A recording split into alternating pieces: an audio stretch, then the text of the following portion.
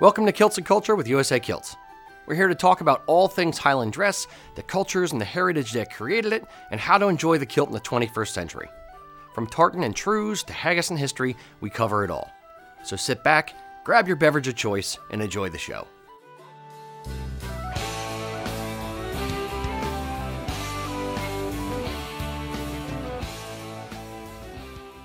Boys and girls, today we have a special treat, just like we always do.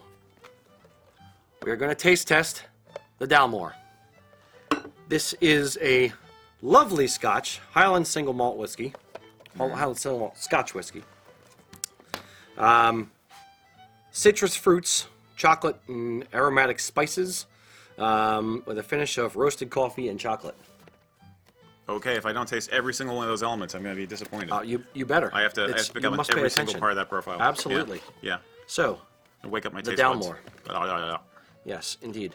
Now, to drink the Dalmore, we need a glass worthy of the Dalmore. So, the oft sought after, highly coveted USA Kilts Glencairn glasses. Yes, magical. Magical. So, we have those. And then we have one for Mr. Mac, who's behind the camera today. Yep.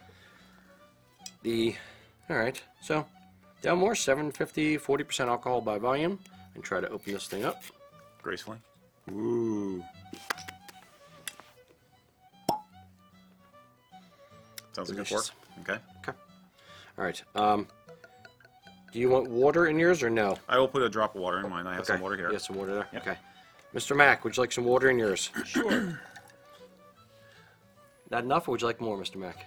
That works. That works? Okay.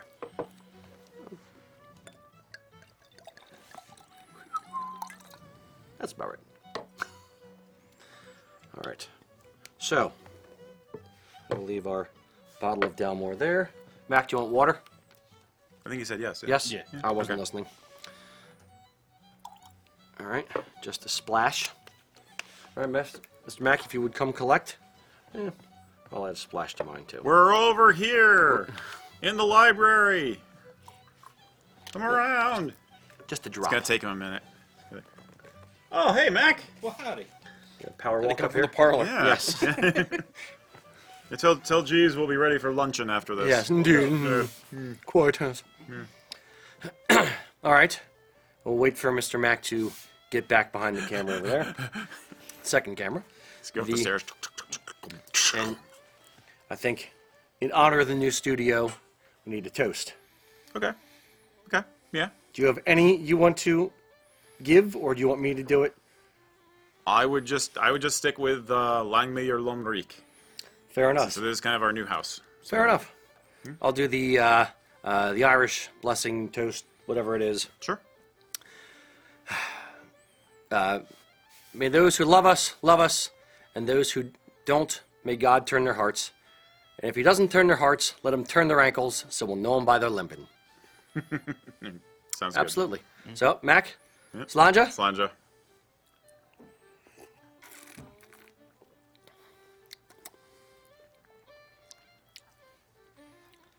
Well, it's definitely not peaty. Nope. We're going with a Highland. Yep. It's a lot sweeter. Different animal. Yep, absolutely. Mr. Mac, do you have any thoughts on your initial sip?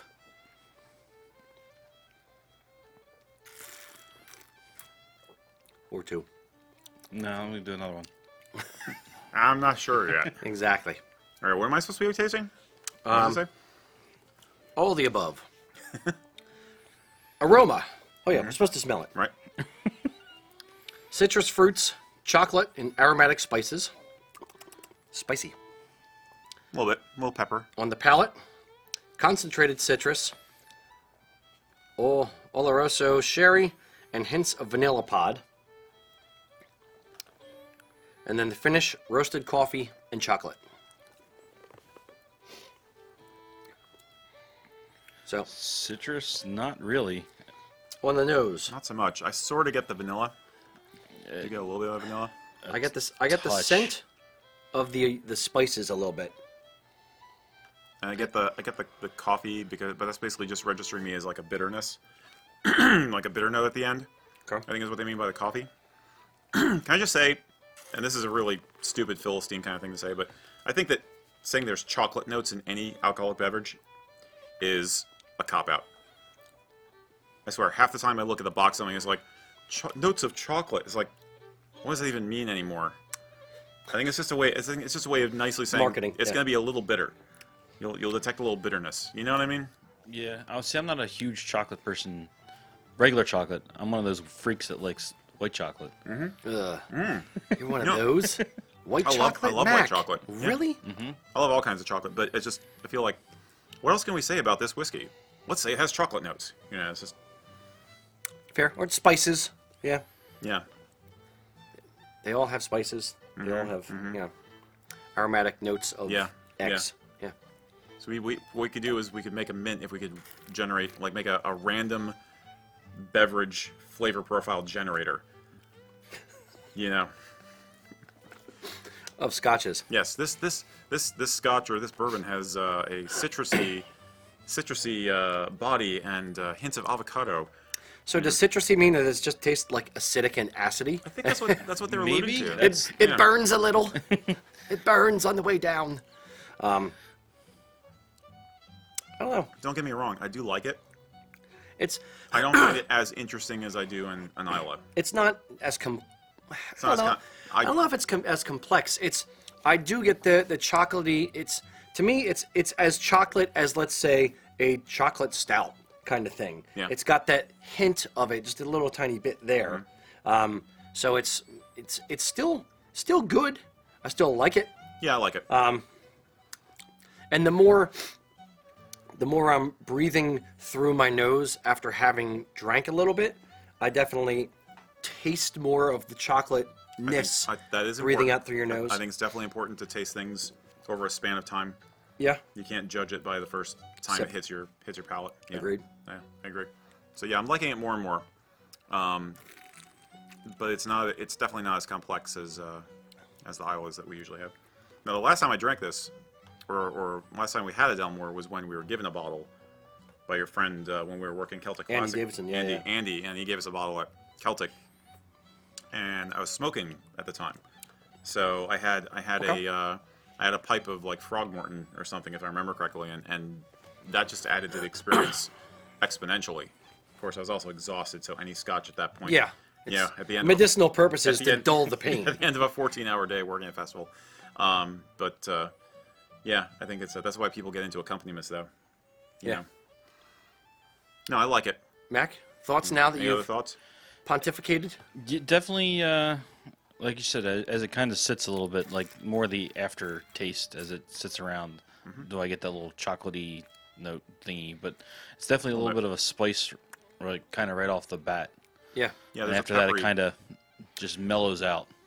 I'll give you the peppery. It's very smooth. I don't get the, It is- kind of, yes. kick at I the end, agree. like, It is "Ugh," definitely the smooth. shivers. It's definitely smooth. It didn't say anything about honey, but it's got a sweetness to it. That was actually the first thing I noticed was Yeah. the very first sip that the sweetness came out. Now I've adjusted to that, so some of the other flavors are coming out. It's the but sweetness of the chocolate. Right, exactly that. It's exactly that. Yes. Bittersweet. Like me. Absolutely. Anything else I can say about this? Yeah, if like after sipping and breathing out through the nose, it definitely it lets you taste more the nuance of it. Oh yeah, yeah. We may have to keep trying this through the course of the next 2 hours just to verify our test results. Yeah. I do have a full bottle. Would you like some out there in the internet web in the interwebs area? Virtual. No, you can't. Virtual scotch. It's just here. And I'll also say thank you for providing it because we weren't exactly sure what our try this week was going to be. We've been going crazy getting all this set up. So, but then We got this done in a day. okay, This is yeah. nothing. Sorry, I was delusional apparently. Yeah, sure. Yeah, slightly more than a day. Slightly. just a skosh. Yeah. But yeah, I thought kicking off with some scotch and nice toast to the new place is a good idea. Absolutely. The books, I'm giving props to my mother.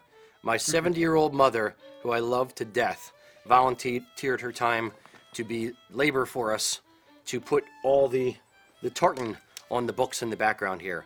So that is absolutely 100% my mother's doing. Mom, I love you very much. Thank you. You saved our bacon. That took her 5 full days to do, between, you know, basically cutting all the fabric and stapling all the books and everything. That was amazing. We've had a couple of people ask about the books and already in the questions. Is there any Okay. meaning or any just for decoration behind it all? For the most part, it's just for decoration. We've had a few. We were trying to think of what to do for the background in the studio, something that's interesting but not, you know, distracting and that Yeah. kind of thing. So we basically got a bunch of different scraps and went through and, you know, covered a bunch of books. We got the books. Mac's lovely wife Brittany, who I love very much as well, works at a thrift shop, and they donated all the extra books to have us actually cover the books and put them in the background. As I said, my mom cut them. There's some meaning there, minusculely, kind of not really meaning so much as jokes. Jokes. Those are all joke tartans? Jokes, absolutely, Okay. joke tartans. No, These tartans don't actually exist. no, meaning something to us. Like I have the Scott weathered tartan up there, which is the one that I'm actually wearing today. This was my wedding tartan. I also have American Heritage, Firefighter, and Law Enforcement, which are some of our proprietary ones. I have the Stewart tartan for my wife. We put certain tartans side by side, you know, for meaning just for us, but that's kind of the hidden meaning that we're going to keep for ourselves for now. We may release the hidden meaning someday. Yeah, it's kind of like the Da Vinci Code. But it's the Rager Code.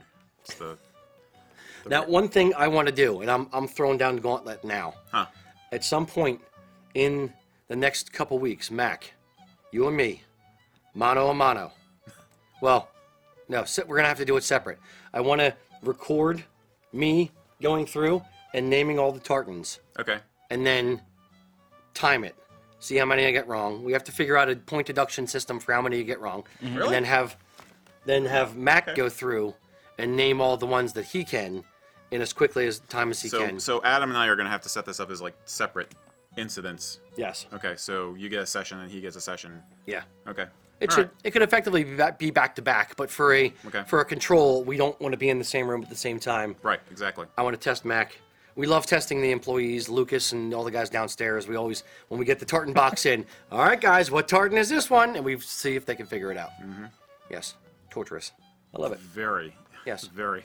I was gonna say, I thought you know most of these by heart, actually, Yeah. but okay. I do. I want to Okay, see how so- fast I can go through them. So the deck is stacked against No, Mac. and well, the same thing with Mac. I mean, Mac should Okay. know the majority of these by heart. You want to see Yeah. how fast you can Yeah, do it? it's frankly speaking, I'm gonna, if I had to guess, I would guess I might get 1, maybe 2 wrong, and I'm gonna probably guess about the same for Mac, and he's eyeballing them I'm now. looking at them now. Yeah. So I guess we'd get 1 or 2 wrong. It's more the time it takes us to go through them, Okay. and figuring out the point deduction system for the ones that we get wrong, or if we skip one. That would be my only thing. We got to figure out rules to this. Okay. Penalty or reward is bragging rights. Absolutely. Okay. It's the rest of this bottle of scotch. Drank in that sitting. There you go. So, all right, back to the Dalmore. Mr. Mack, what would you give this tasty, tasty beverage? Score 1 to 10. It's grown on me more as it's sitting here, so I'm gonna go with a 7. 7.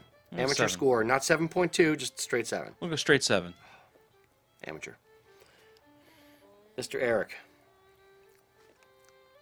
I'm getting the chocolate notes on the nose now. I got the vanilla on the nose just now. It's just like the vanilla really hit me strong. So I think that's I don't know if that's something people say about Scotch. It probably is. That basically it will change over time, and the longer you're drinking it, the more you will notice on different sips. Because I didn't notice any vanilla at all when I first tried it, but just now I picked up my glass again. I was like, oh wow, hey. So, yeah, I'd probably give it like an 8.2. 8.2? Yeah, I'll say That's 8.2. a strong score. Yeah, it is. It is. I was your- like it. I like it. What's your Lagavulin score? Compared to Lagavulin? Comparison. Well, we always assume Lagavulin's our 10, right? Okay. Wasn't that how we did that? That's the constant. That's yes. the constant. Yeah. That's our favorite. So, it's so different. I'm not going to try and compare them really. I'm going to try a little bit neat. It's a yin yang. It's a yin yang. Fair. It's a different mood. It's a Corona versus an IPA. It's a summer beer, autumn beer kind For of those thing. who drink Corona, yeah. Whatever. I'm gonna try a little neat just to see if it changes the profile too much. Did you notice that the nose change the next time you pick the glass up by any chance, Mac? Because I No, I definitely didn't. have. Okay. Of course, that's the advantage of these glasses too. I'm gonna go. I think it's 7.9. Okay. I wouldn't. 8. I'm working off of the Barstool Sports Pizza Scale. 8 is the magic number. 8 Okay. means you. For those who don't know the Barstool Sports, it's basically the guy runs around. Well, part of it is the guy runs around and reviews pizza shops. 8 is the magic number where he would drive specifically out of his way to get the pizza. Okay. Below 8 is, 7s are a very good, standard, and then lower. Okay. I would go 7.9. I wouldn't necessarily drive out of my way to get it, but if this was at a party or if I had this in the basement and this was, part of my array, there would be days where I would prefer this. Yeah, I can see that. I'll say it that way. Yeah. Yeah. Well, I think, yeah, I mean, I think it'd be hard to pin yourself down to just having one scotch in your closet anyway. Really. It's very true. Yeah. I'd say I would Gotta catch 'em all. I prefer this like this time of year compared to something as peaty. I think something as peaty feels more wintry to me. If that's fair. I would actually say Scotch in general to me is more a fall through early spring, mid-spring I don't disagree. kind of beverage. Yeah. It's not necessarily working outside all day. I need a big tall glass of Scotch. Big tumbler of scotch. But yeah, It's Lafroig time. fair enough. All right. So, all in all, good score. Yeah, it's good Scotch. It's good stuff. We recommend the Dalmore. Can I smash my glass into the fireplace? You might break the glass. Oh, okay. For those wondering, yes, the fireplace does work. It is, what's the temperature today? Like 80-something degrees, Yeah, 90-something degrees? yeah, high So we're not going to 80s, put on a low 90s. firework or a fireplace. Yep. So we will eventually have it on in the winter. And that was one of the questions already. Yeah. No. Oh yeah, no, it's it will go legit. on. It's Yeah. yeah. Now it is propane, not wood. Wood. But Yeah, that would get very, very smoky and hazy in here. no. Look like a vented Grateful Dead. properly, it would work fine. Look like a Grateful Dead concert. And if anybody's curious about the sources for some of the other things we got as decoration, we'll put those up as the notes links. later on. Yeah. Yep. The swords, done from a company in the UK or Glasgow called Armor Class. Top-notch stuff. Really cool guy, Ian. The Targe itself is Northwest Celtic Designs. He has a shop on Etsy. Again, very, very, very nice guy. Yeah. Reasonably priced for very, very detail-oriented work.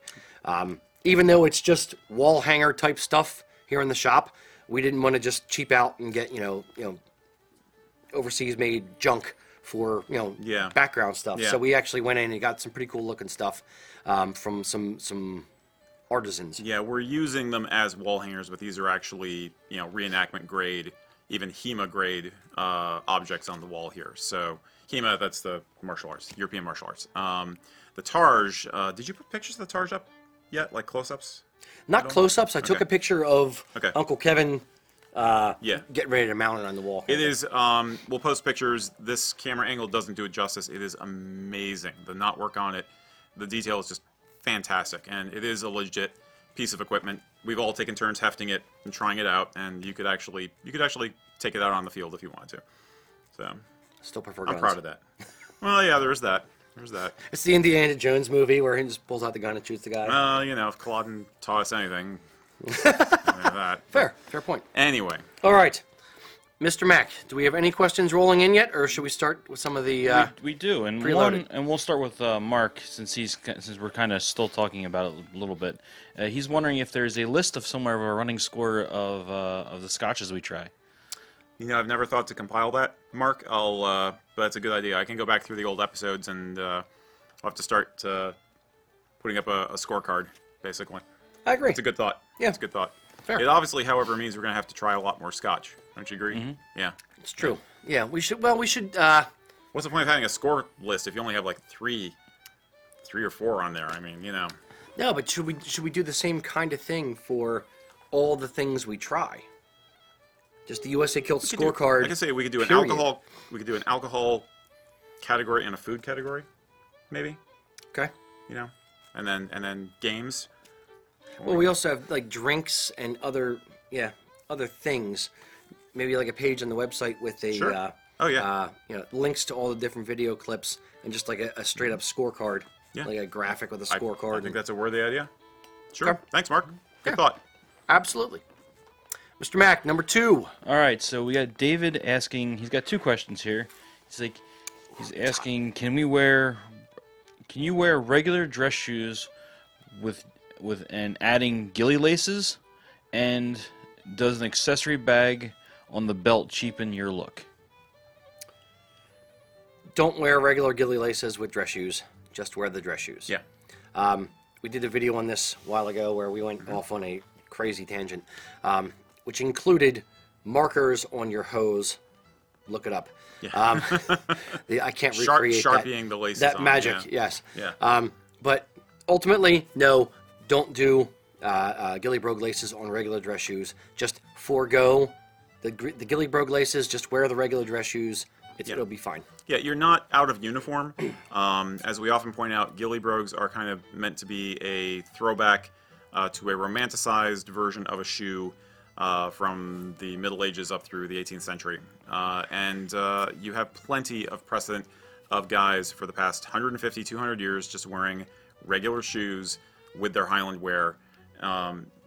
Ghillie brogues really only became part of a staple part of the uniform maybe in the 20th century.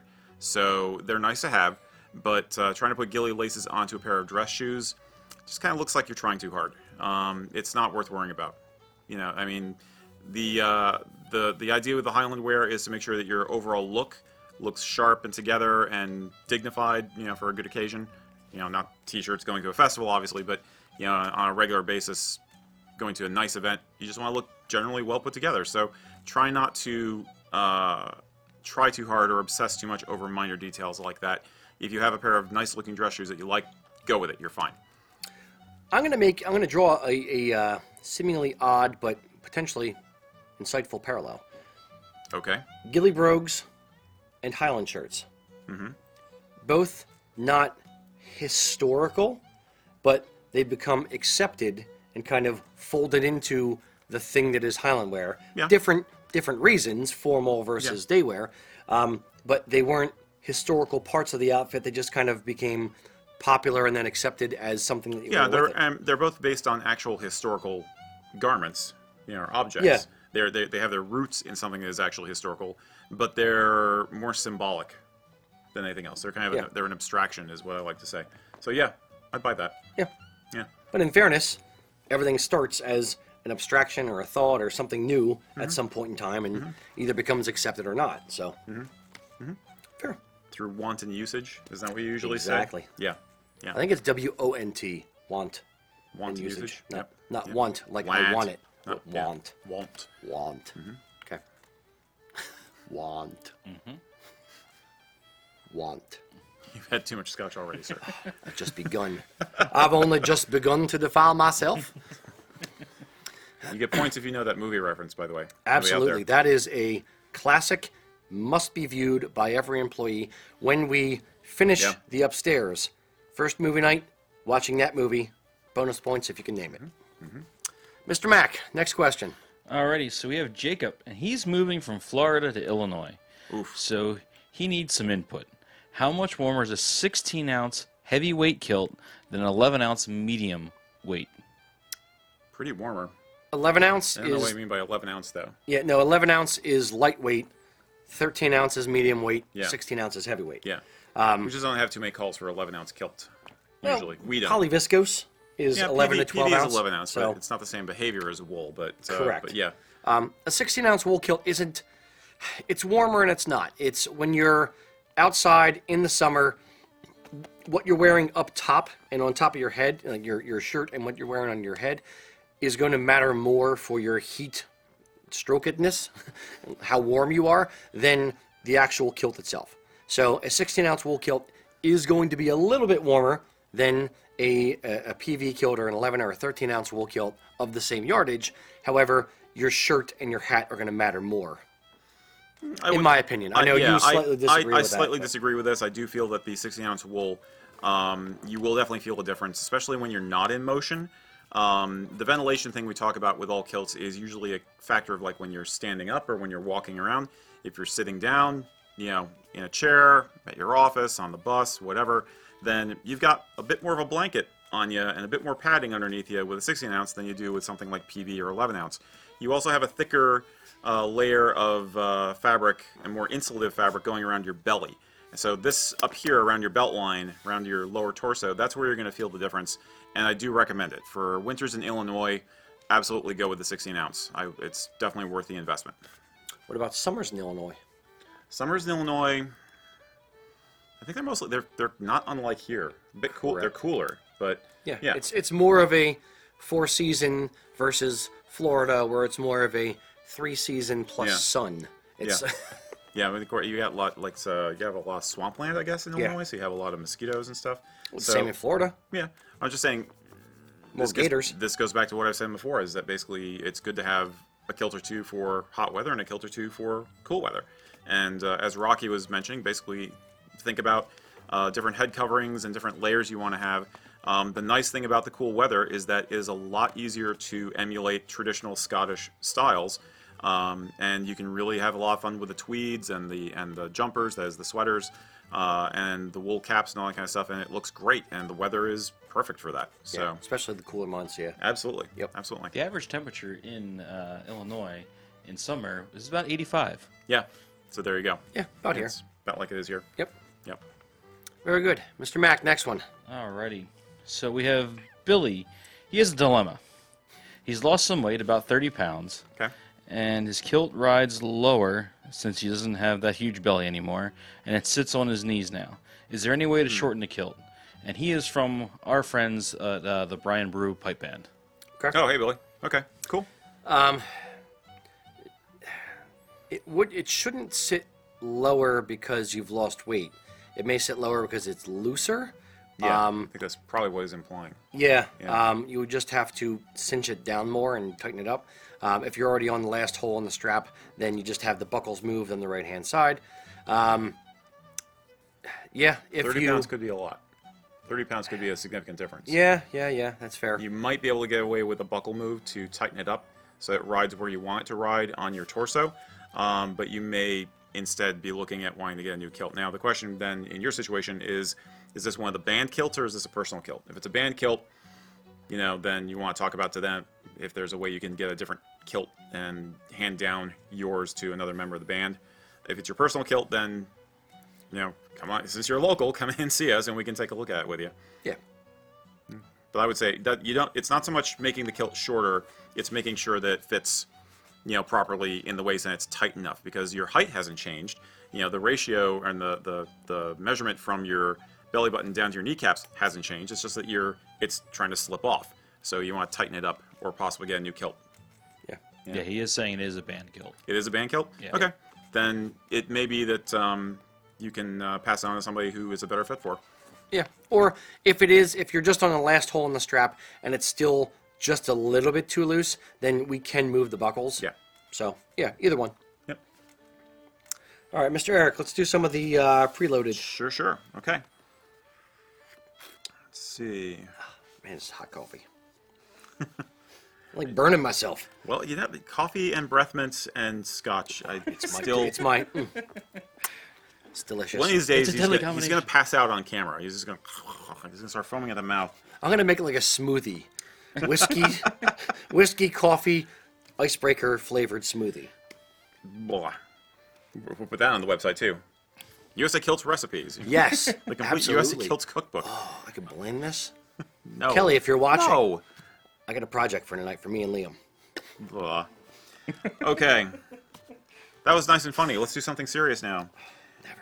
Doug Buchanan is asking us, is it appropriate to wear a kilt to a funeral? He feels it's fairly obvious that you wouldn't wear a Prince Charlie, and you wouldn't necessarily wear a dress sporn, but would a darker tweed and a hunting sporn or an argyle be appropriate for an occasion like that? Yeah. I've worn kilts to funerals multiple times. An argyle is fine. A Prince Charlie is more formal. You're right. I wouldn't wear a PC to a funeral, but a tweed jacket and vest. Basically, anything that is suit equivalent would be fine for a funeral. I'd even almost, well, if you're wearing a tweed, you could wear a day sporn, hunting sporn, a dress sporn, depending on how like loud it is. If you have like a contemporary, bright yellow rabbit dress sporn, then You should no, really get help. you should burn it. But that's aside. But aside from that, it's even a dress sporn with a tweed would still Some be dress kind of fine. sporns, I think you can. Yeah, I mean, it's interesting. We like to put all this stuff into categories, but there really is kind of a spectrum aspect to it, where there's a sedate dress sporn, and then there's a really in-your-face dress sporn. But your instinct is correct. Basically, you want to keep it more subdued. A Prince Charlie is after 6. That is formal wear. That is basically black tie to white tie. Whereas an argyle jacket is black tie to suit level. So you could wear an argyle jacket if you wanted to keep it black, dark, Somber. Somber. In a more general sense, you can gauge your audience. If you're the only person there in a kilt, then it may be that they would love to see more bling because they feel it is more romantic, or it could be depend on the context in which you knew the person who is deceased. It's we've had some people who say, I'm going to my grandmother's funeral and I'm the only one who represents our Irish heritage and she was really into this. Should I do this or should I not? And it's like, yeah, well, think about what would please the person who's passed on is how I like to think of it. But as a safeguard, yeah, keep it toned down. A tweed is fine. Hunting sporns are fantastic for so many occasions, so that's a really good call too. I'd actually twist what you said kind of on its head a little bit. Funerals are for the living; they're not for the dead. I think they're Funerals for both. are for supporting the family and the family of the people or the person who's died. So it's a mixture of honoring their memory, but really being there for the family. So if the family knows that the deceased loved kilts, loves Scottish culture, loves Irish culture, whatever, and or had kilts themselves, then that would be a great way and a comforting way to honor the memory, as well as kind of ingratiate yourself to the family a bit. Well, let me put it this way then. I would say that it depends on your, and I may have said this before in the past when this has come up. It depends on the level of connection you have to the family and to the deceased. If you were very, very close, then the people in the family who know you very well, like if it was your parent or something, they're going to understand your personality and they're going to be interested in seeing you express yourself, and they'll be more accepting of it. If you were a friend or a cousin or something removed, then obviously you want to be more conservative because there's going to be more of a mixed crowd at the occasion and you're not as emotionally close to them, so you want to be more cautious. Especially if you don't know the family, Exactly. you just knew the deceased. Exactly. Like I said, if you're a friend. Yeah. Yeah. But I'd say your instincts are correct.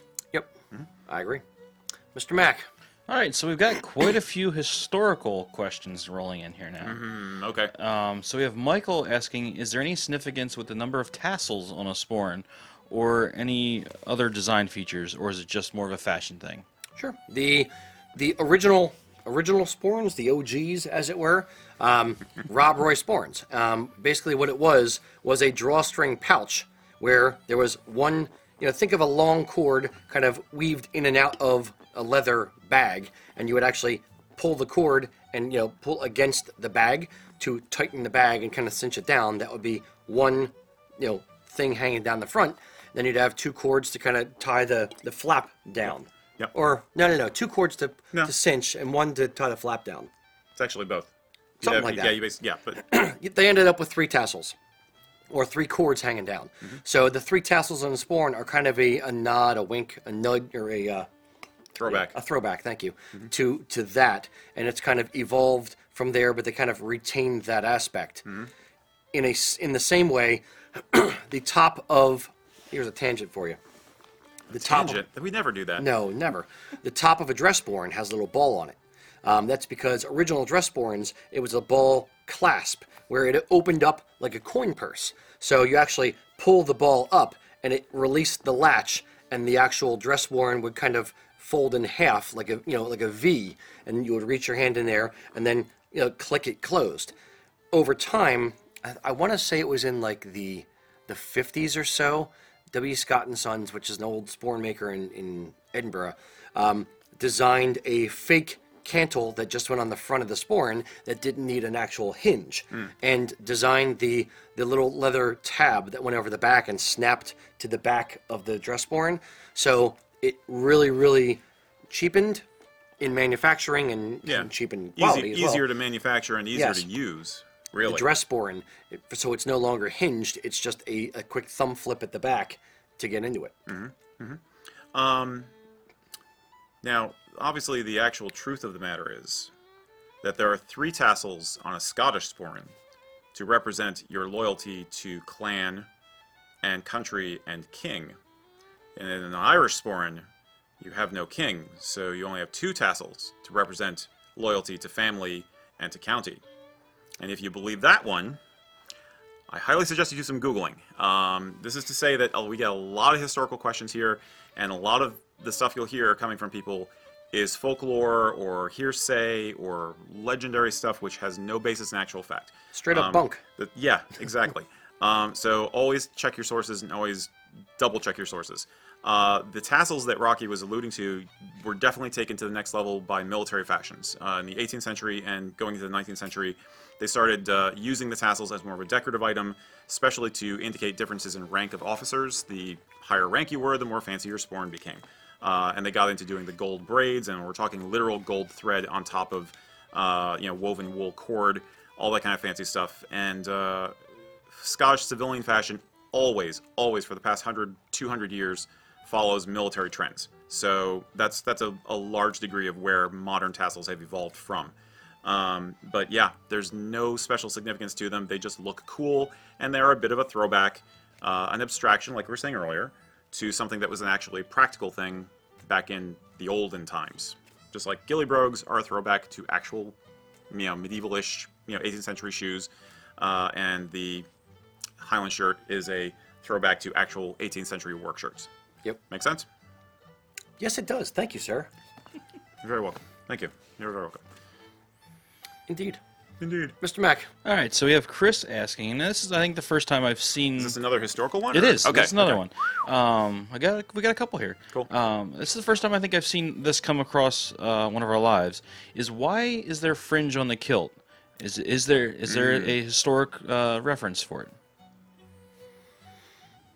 I know why there's not fringe on some kilts. I don't know about why there's fringe. It would just be effectively if I had to guess, and this is just a pure educated guess, that's not 100% fact. So, Google more stuff than just me. But that's my point. You're being honest about making an educated guess. Well, a lot of people out there will not be. They'll say, "No, this is the truth. This is the truth." It's passed on to me. Well, so, that anyway. just bothers the hell out of me. Right. Go ahead. Sorry. So anyway, if I had to guess, it evolved from the great kilt just having torn fabric edges, where the bottom is actually a selvage edge, and then the actual edge of the cloth is just torn. Mm-hmm. As you wear it, it's going to fringe a little bit. It's not going to come unraveled like a sweater because it's not knit, but because it is woven, it will kind of fringe a little bit at the edge. Right. Now, in American kilts, if you look at kilts from the 1950s, 70s, and before, there was a weird rule with the U.S. Customs that anything with decorative fringe or decorations on a garment of clothing would be taxed at a higher rate. So they left the fringe companies from Scotland would send the kilt to America and not fringe the front apron. Okay. They would just leave it cut, and it would be up to the individual to actually fringe it, and you're effective. All you're doing is just pulling out a bunch of threads. But they would leave it undone so that it's taxed at a lower rate, and then the person wouldn't get banged with customs. That's hysterical. Yes. It makes perfect sense, though. It makes perfect sense. Absolutely. Leave it to the practical Scots to get around U.S. customs. Seriously. I think Occam's razor says that what you're saying about the fringe is correct, and I swear I've heard it other places before. So double check everything I'm saying too. But you must have Googled the same places I did. I probably did, But actually, I like to use Yahoo. I'm really old school like that. I prefer Wikipedia. Yeah, Wikipedia is good. The fringe very definitely, again, we're talking about survivals and things that were retained because they just looked cool. Fringe became a thing, I think, as kilts became more tailored. They said, well, we're not just wrapping cloth around ourselves anymore and leaving the edge, fuzzy. We're tailoring this thing. What should we do with the edge? Well, fuzz kind of looks cool, and it adds some definition to the front of the kilt where you don't have much definition or interest, so let's keep it. It looks cool. And now you actually have fringe being added on in layers to make it thicker and more impressive. Two things I'll point out. Number one, the historical example of the reverse Kunosaki pleating kilt does not have fringe. A lot of those old historical versions of kilts, tailored kilts, do not have the fringe. There you go. It's just like the Highland shirts again. And the other thing I'll point out is the way that we put on fringe here is a little bit different than traditional kilt makers. There's 100 different ways to skin a cat. You can make a kilt 100 different ways, and they're all fine and good as long as it looks good and fits you. Okay. But the traditional way is to actually bring the fabric from the front apron back to itself and then back out. So if you need to adjust the kilt later to make it the front apron bigger to allow for growth of the individual, you still have fabric to fudge the front apron. That's why the first pleat is a little bit deeper than the rest of them, so you can fudge that as well. That's why you add extra fabric on the under apron so that you can actually add more pleats to the kilt. So they built in, 50 years ago, they would build extra fabric in or extra ways to tweak and adjust kilts into the actual garment itself. Nowadays, it's a lot less common. It's a lot more. People just basically build it for the person that's wearing it. Done. That's it. Mac, anything to add to that or thoughts? No, pretty much.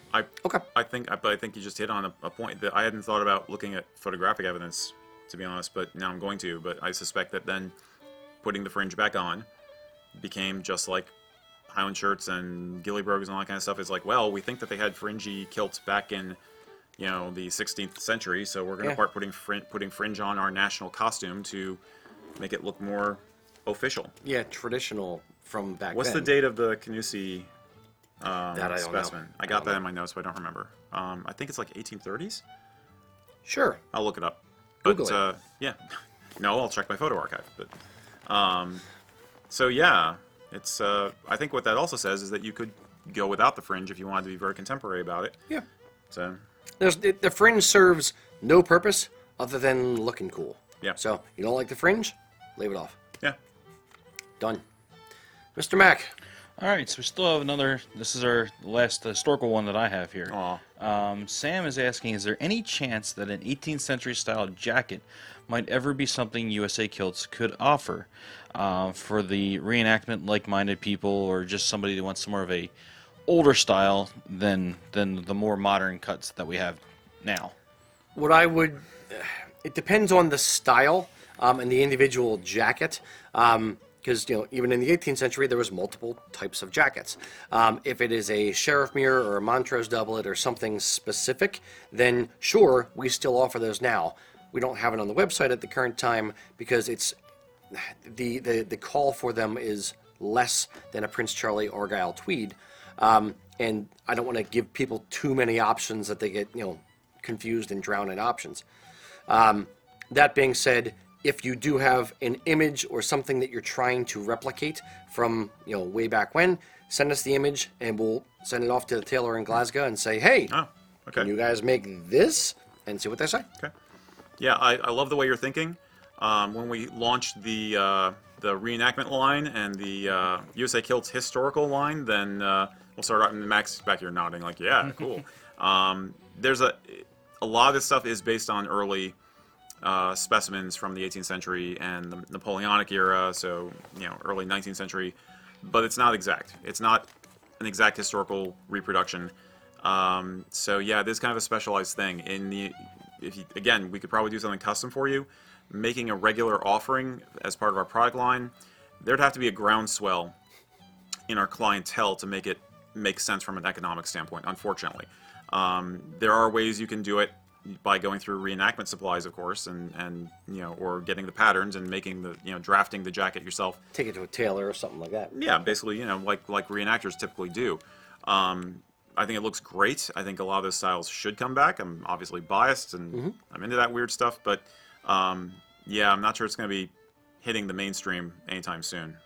But Yeah, I mean, if you're someone looking for a particular jacket, like there's friends of mine, Corner Clothiers, Okay. they're out of Gettysburg, or out just past Gettysburg. They do an excellent style, civilian style jackets, the paletotes and Okay. sack coats that work perfect from a lot of the images that we see, I know me and Eric have talked about quite a bit, and eventually. That's one of my goals, is to get more of a 18th century looking outfit together, and then Nice. go get my image struck. There you and go. then we'll go from there. But we'll you see. get Robert Hughes to paint you. There we go. Yeah, that'd be cool. I thought that we were getting that on the ceiling here. It was getting Rocky painted on the No, ceiling. no, you get- not on the seal. I was going to be above the mantle with the hand. Oh, in there we Oh, go. I think Max referring like the Yes. hand of God Yes. kind of thing, you know. Yes, me The shirtless in the Sistine ceiling. Chapel thing. Yeah. No camera angle will ever go up. It's me shirtless. If you do pull it together, let me see the pictures, as I always say, because definitely think those styles should come back. Agreed. All right, let's Okay, do some more should we do another preloaded one? ones. Okay.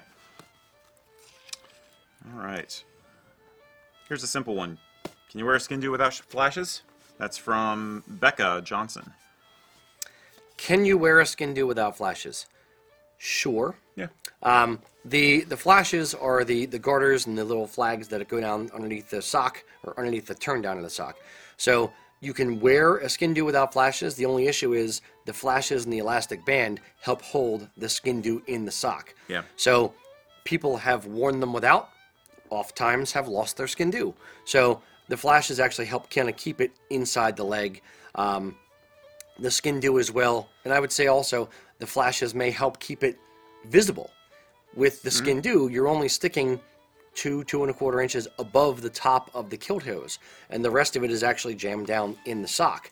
So if you're walking around, especially on concrete with hard steps, it's going to want to kind of slip down inside the sock as you're walking around throughout the day or marching around. Yeah. So flashes would kind of be necessary. The cheat then would naturally be to just use the elastic band Right. and leave the flags of the flashes off. So you could wear it that way to kind of keep it in the leg, but I probably wouldn't, just for fear of losing it. Yeah, I basically agree. And I was going to say the same thing. Basically, the flash part is those ribbons, so you can just use the elastic band as a sock garter, and that'll keep your skin do in place and should be fine. If you're just trying to avoid the aesthetic of the flashes for some reason you don't like them, let's face it, it's handy to have some garters to keep your kilt hose up in general. Doesn't have to be decorative. Most of us like it to be decorative. We like the ribbons, but you don't have to use them. But yeah, otherwise the gravity is just going to take its toll, and everything's going to go kitty-wampus and fall down and scrunch down. So It is going to be my goal from now on to answer the question, and while I'm answering it, try to think what you would say and steal your answer every Okay, single fine. time. all right, I'm out of here. I'm gonna make you work harder at coming up with new and different and Oh. original answers. Do they have To to be throw truthful? Do they have me to be off. truthful? They probably should. Okay. All right. So no more Irish No, scoring tassels. no okay. shtick, yeah. Okay. No shtick. All right. Just this morning, or maybe it was the end of the day yesterday, Pap Byers was asking us if you could wear a Victorian smoking cap with a kilt, and I want to dovetail that with. It's not on my immediate page, but we had a question about wearing an Irish walking cap with a kilt, so alternative head coverings. Do you want to take a stab at this, or should I? Since I looked at the hats. When you have the hairstyle that I do, I'm not a hat guy. So I'm because of my hairstyle. Well, I'm totally a hat guy. I love. I'm not a hats. fashion hat guy. I am Yeah. a function hat guy. Well, I'm both. I will wear the Yeah. boonie hat, every time I go outside in the sun, to the pool, whatever. Boonie hat, I don't care what it look like. It is what it is. So I'm not a good fashion-conscious hat person. That I will defer to you. As you wish, my lord. So to the first part of the question with the Victorian smoking hat, I wouldn't do it. They basically, and I think this may have come through in our brief discussion on the Kilts and Culture Facebook group, which if you're not on it, folks, I highly recommend you join. The Victorian smoking cap was exactly as the name implies. It was designed for a specific context. You only wore them at home.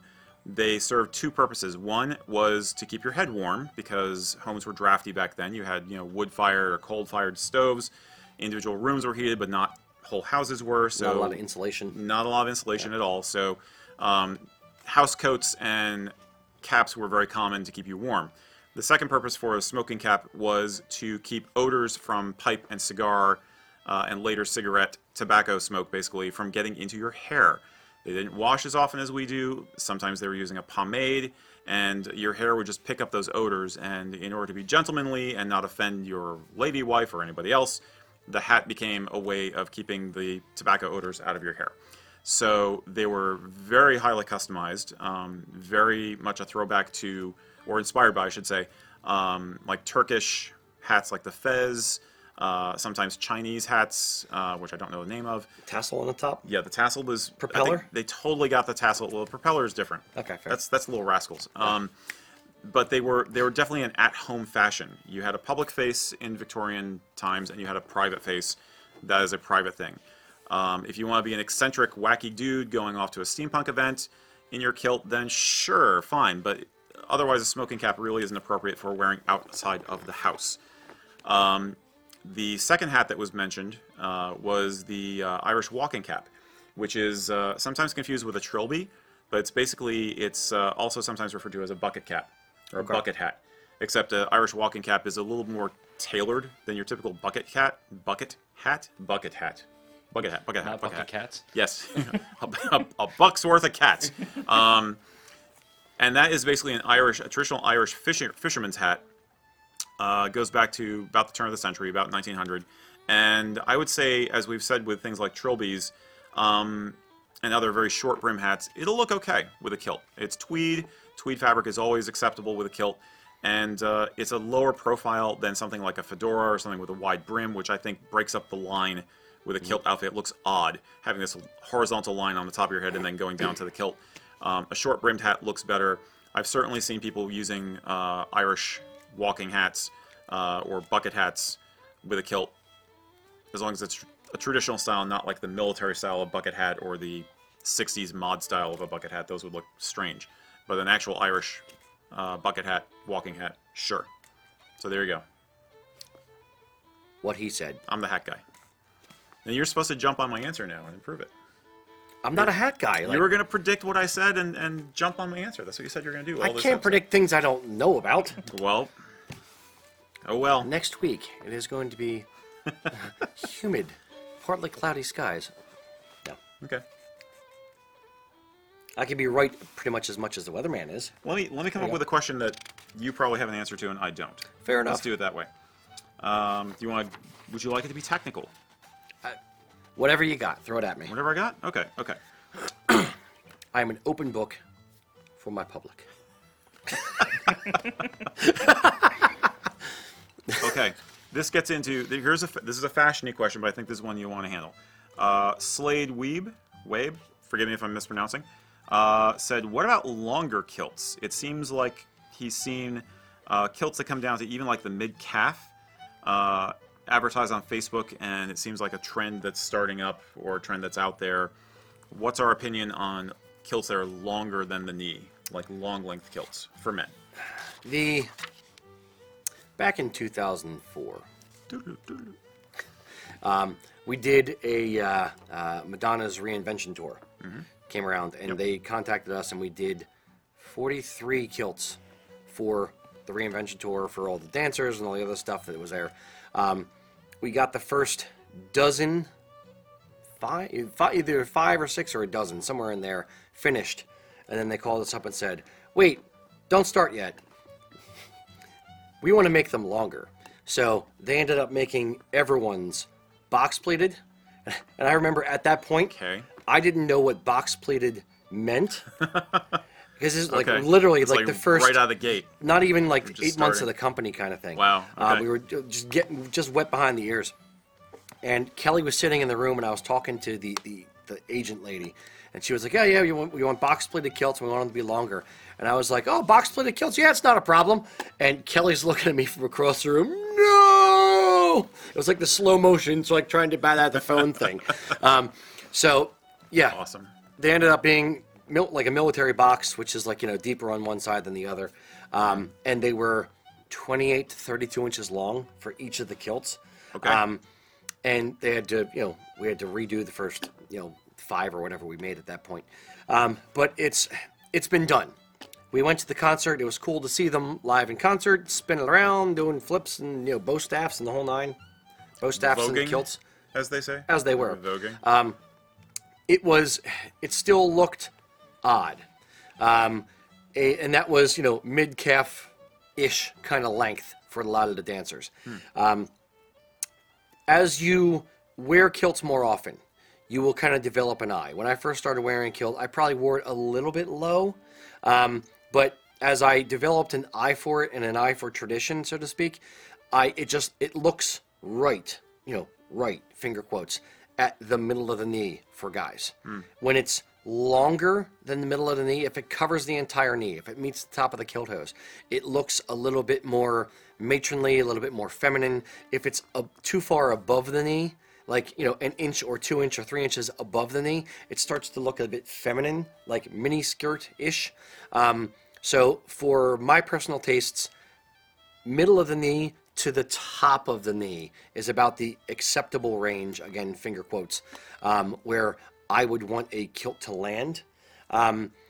It as a fashion type thing, guys would, or companies would make them, or might make them a little longer for an androgynous kind of metrosexual weird, vibe of fashion, not heritage. So in that instance, you do you. It's not my tastes, and it looks a little bit more feminine, and it's not traditional. But that's where we're getting into a difference between kilts as a Fashion garment versus a universally tradition. popular Yeah. fashion garment versus a heritage, Correct. national dress kind of a thing. But at what point is it no longer, I won't say no longer a kilt, but does it morph into something other than a kilt? Like a kilted skirt is still a kilt, technically. It is a pleated garment, but it's not worn to the knee. It's worn longer than the knee. So at what point is it no longer really defined, or should be defined, as a kilt, so much as Good question. a kilted skirt for men? Yeah. Or a kilted some skirt kind of for a mug, anyone. as they used to say. Like back in the 2000s, the whole male unbifurcated garment was a trendy thing to talk about because of the utility kilts, I think, originally. But Yep. yeah, I think I've looked at the photos from the Madonna tour, and my initial reaction to those kilts you guys made is that they look more like sarongs or something than a traditional Scottish kilt. And so I think that's basically, if you're emulating men's unbifurcated fashions from other parts of the world, there's latitude for a long garment. Like if it's a lungi or a dhoti or a sarong. I've seen some pretty badass guys wearing sarongs, and you wouldn't want to mess with. Yeah, doing a haka or whatever. Yeah, but it's well, that's Maori. But anyway, Sorry. but the tartan adds a whole nother dimension of weirdness to that. I don't think a tartan with the gridular, as we say, pattern looks right once the garment is getting too long. If you look, most of the Southeast Asian stuff, men's garments like that, they're solids or they're prints. They're not Floral gridular prints and stuff like that. Yeah, they're not gritty like a tartan is. So I think aesthetically it looks weird. It's a fashion forward thing. If you do it, it's certainly not traditional. So Yeah. bottom line, it's not traditional. You gotta decide which way you're going with your look. And they were asking specifically about companies who are marketing it on Facebook or wherever else online. I think they're trying to find a niche. I think they're trying to find a differentiate. niche, and they're trying to push boundaries, push buttons, whatever. Mm-hmm. It's not a traditional thing, period.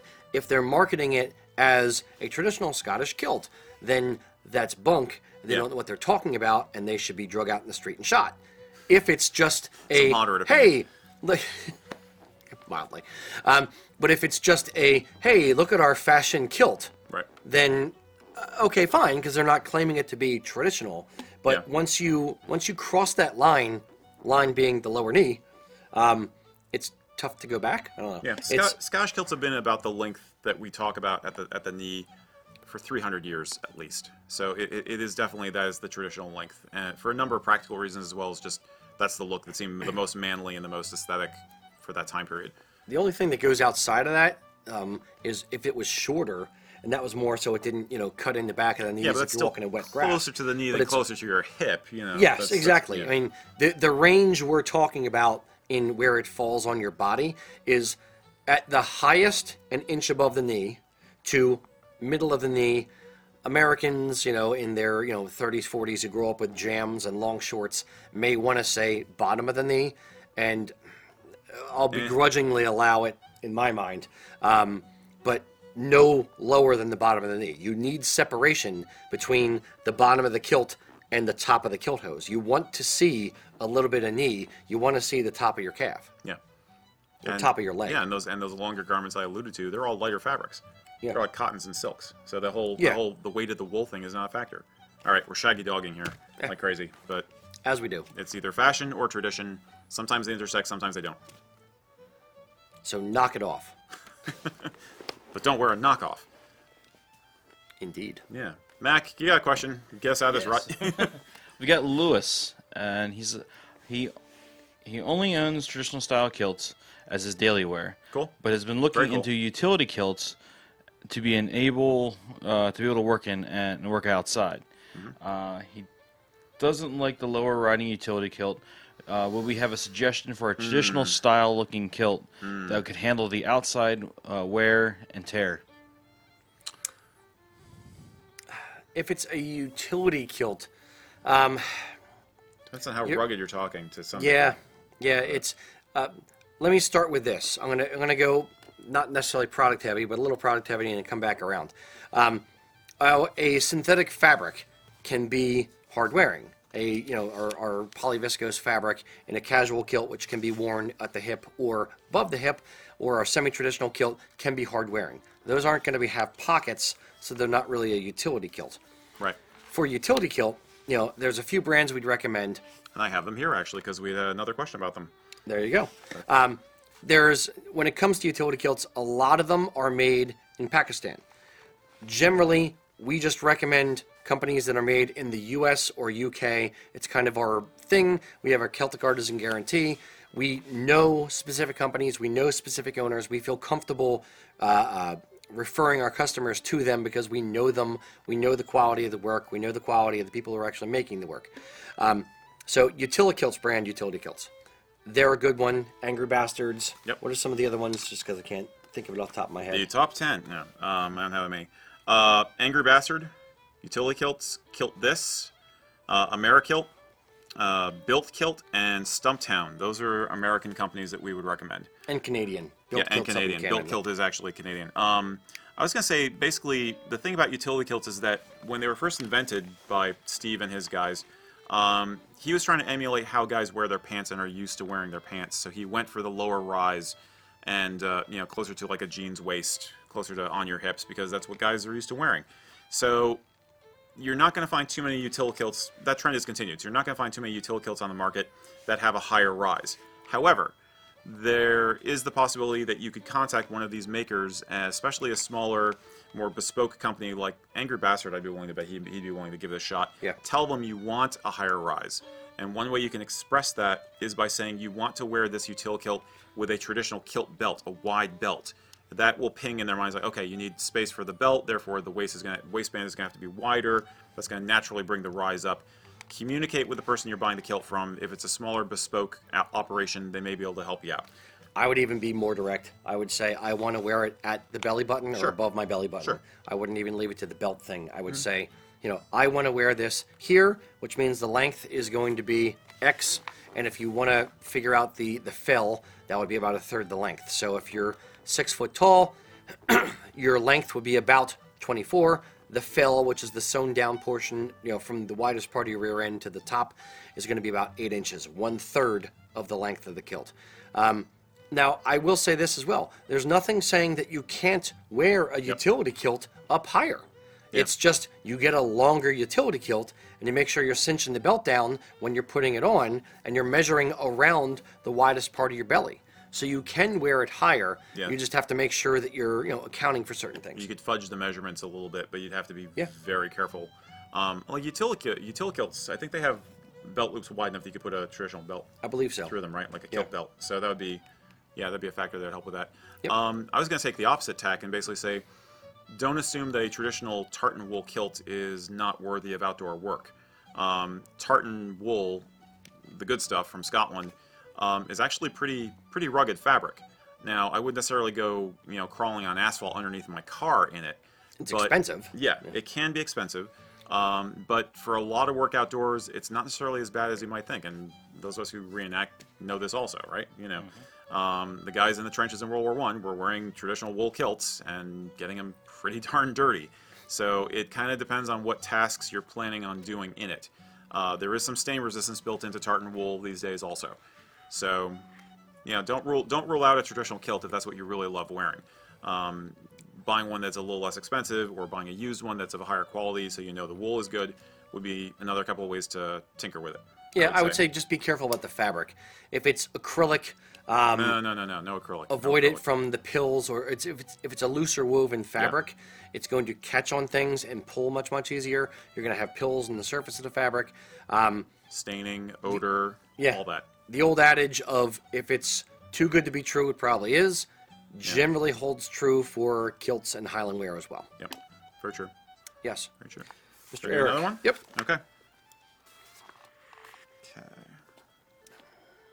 Similar vein, Jeremy Harshman was saying, regarding the actual structure of kilts, I see several kilts for sale that are described as either lightweight or medium weight and are made of different fabrics, also available as either 5-yard or 8-yard. He's asking if we could go into some detail as to what these really describe in real life, and what would these specific kilts be used for, if anything different. There's some of the jargon. I think he's getting confused by the jargon that some sellers use. There's a lot of jargon, especially when you're new to this and you don't understand things. There's a lot of jargon. There's a lot of people throwing terms at you because they know that you don't know what you're looking for. They know you don't understand. And some of it comes out of tradition and out of historical traditional kilts and stuff. Other things are less than reputable companies using phrases, using things, using words, using concepts even that aren't actually applied to the garment because, our 8-yard wool kilt at $100 is not the same as a traditional 8-yard wool kilt from Scotland or like one that we would make at $500 or $600. But they're not counting on you understanding the differences. They're counting on you saying $100 or $500. I'm going to go with the cheaper one because they both say the same thing. Yeah. So we'll start with the weight of the fabric. Kilts are generally measured, or kilt fabric is generally measured in ounces. You can do it in grams in a few different ways, but traditionally speaking, it's generally measured in ounces. So there's 10 or 11 ounce, which is lightweight wool. Mm-hmm. There's 13 ounce, which is considered medium weight. There's 16 ounce, which is considered heavyweight. There's also 18 to 21, which is considered regimental weight. Yeah. We'll put that to the side. There are other fabrics that are available. The first 3 were from traditional Scottish mills. There are other fabrics, acrylic. There's polywool blends. There's polycotton. There's polyviscose. There's a few different types of fabric, mostly blends, that are going to be less expensive. They're going to give weights as well. Some companies are more honest in their actual weights of cloth. Other companies are less honest in their weights of cloth. There are companies that will sell an acrylic kilt. Acrylic is basically it's good filler fabric. It doesn't make a good garment. Therefore, it's generally lighter stuff and it's looser woven. And there's companies I've seen advertising 16-ounce acrylic. No, it's probably really 8 ounce. It's like it's featherweight. It's nothing. It blows up with Marilyn Monroe moments. But they'll advertise it as that. So it's really finding a reputable vendor. There's polyester viscose fabric, PV as it's known for short. There are some companies that are importing kilts from the Middle East or from China, and they're calling them 16-ounce PV kilts, and that is completely different fabric from what we are selling here, which is 11 to 12, depending on the tartan ounce polyester viscose fabric woven by Martin Mills, which is one of the same mills that weaves our wool cloth. So they understand, and it's a very, very tight weave versus a very coarse weave, almost like burlap sacky kind of, feel to it. So those are a few of the things that are confusing for beginners, is understanding the weight of fabric. The other thing to kind of keep in the back of your brain is the length of fabric in the kilts. There's an 8-yard kilt, there's a 5-yard kilt, there's 4-yard kilts, there's casual kilts, there's whatever. A casual kilt from us is going to be about 5 yards of cloth. Our 5-yard wool kilt is 5 yards of cloth to 6, depending on the person's measurements. A casual kilt from a company in Scotland might be 4 yards of cloth. So there's a whole lot of words, numbers, phrases thrown out there. And unfortunately, the onus is on the consumer to kind of dig into each individual company, understand what they mean by their offerings, and look into reviews for the company, check Google, check Yelp, check whatever, check Facebook reviews, and see other people's experiences with the company that you're looking at buying from to see if they're being honest in how they're marketing their products to you, or whether they're being, transparent and that kind of thing, or whether they're really just trying to sell you a pig in a poke just to get your money because they don't think you know any better, and odds are a lot of people don't, which is how they're still in business. Sorry, that was a bit of a rant. Kalia Amtor. Yes. Yeah. Slightly related, we had a question from David Bletchertus, and he was saying, would you consider doing a great kilt out of polyviscose? What would be the advantages or disadvantages if you wanted to do that? Sure.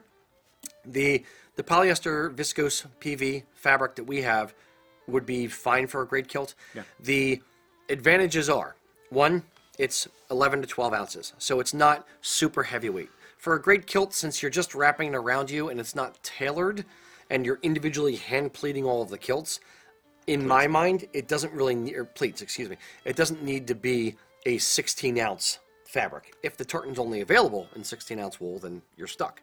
But PV is 11 to 12 ounces, which is very good. It's machine washable, which is very good. It's Teflon coated, so if you use it as a blanket, or you're laying out in it or reenacting in it and rolling around in the mud, whatever you do, spilling beer on it at a festival, it's going to be good because you can just toss it in the washer and you're done.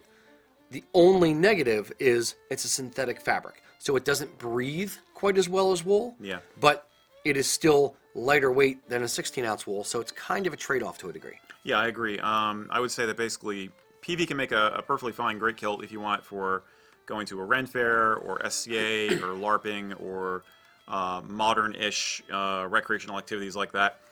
For historical reenactment, I would not use it just because it's not the correct fabric for historical reenactment. But it looks pretty good and it's easy to deal with. It will not keep you as warm in cooler weather as wool. Wool will definitely breathe weather and breathe better and will wick sweat away better than any artificial fabric like polyviscose. So it's good for day events in warm American weather, is what I would say. But if you want to be completely historical, then stick with the wool. The one thing I'll point out to PV's advantage, and some wool advantage, some not. The mills, when they weave cloth over in Scotland, over in England, their looms are either single width, which is about 32 inches wide, so you can't really use that for a great kilt. The double width looms are going to be between 54 and 60 inches wide. If you are taller, Kirk Kinnaman, I'm looking at you. If you are 6'9" and you need your kilt to go from your knee all the way up and wrap around over your left shoulder, it has to be the 60-inch fabric. You want to make sure that the great kilt is long enough because you can't really stretch it to make it longer to go over your shoulder. You are X tall, you need X length for your kilt. So if you're a taller guy, when you order a great kilt, make sure that either it's PV and the bolt is 60 inches wide, or B, you're ordering from a mill, or you're buying cloth from a mill that has 60-inch wide or 58-inch wide cloth, not 54. Right. Yep. Absolutely. Indeed. And now you know. Mm-hmm. All right. Let's see. What am I going to do to you guys now?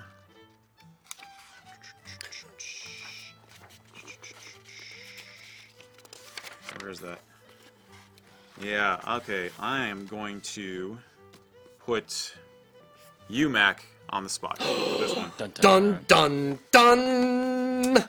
Jean-Paul Lazure, again, apologies if I'm mispronouncing, asked us Bring him up full screen what were if you can. If not, zoom in on his zoom in nose, on his yeah. nose. What were the kilts of some of the New York regiments that were wearing them during the Civil War?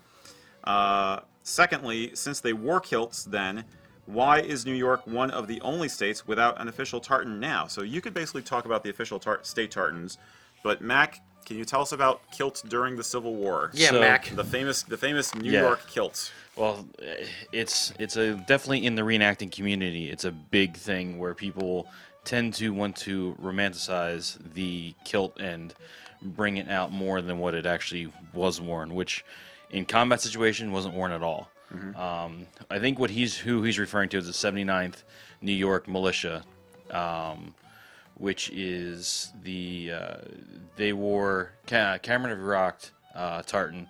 And from the notes from the New York Historical Society, it was actually box pleated with buckle closures, and it had a cloth waistband around, which you see a lot of military kilts throughout War I, War II. You'll see that style, but they were only worn once in a parade in New York. After they got their enlistment and got their marching papers to move towards Washington.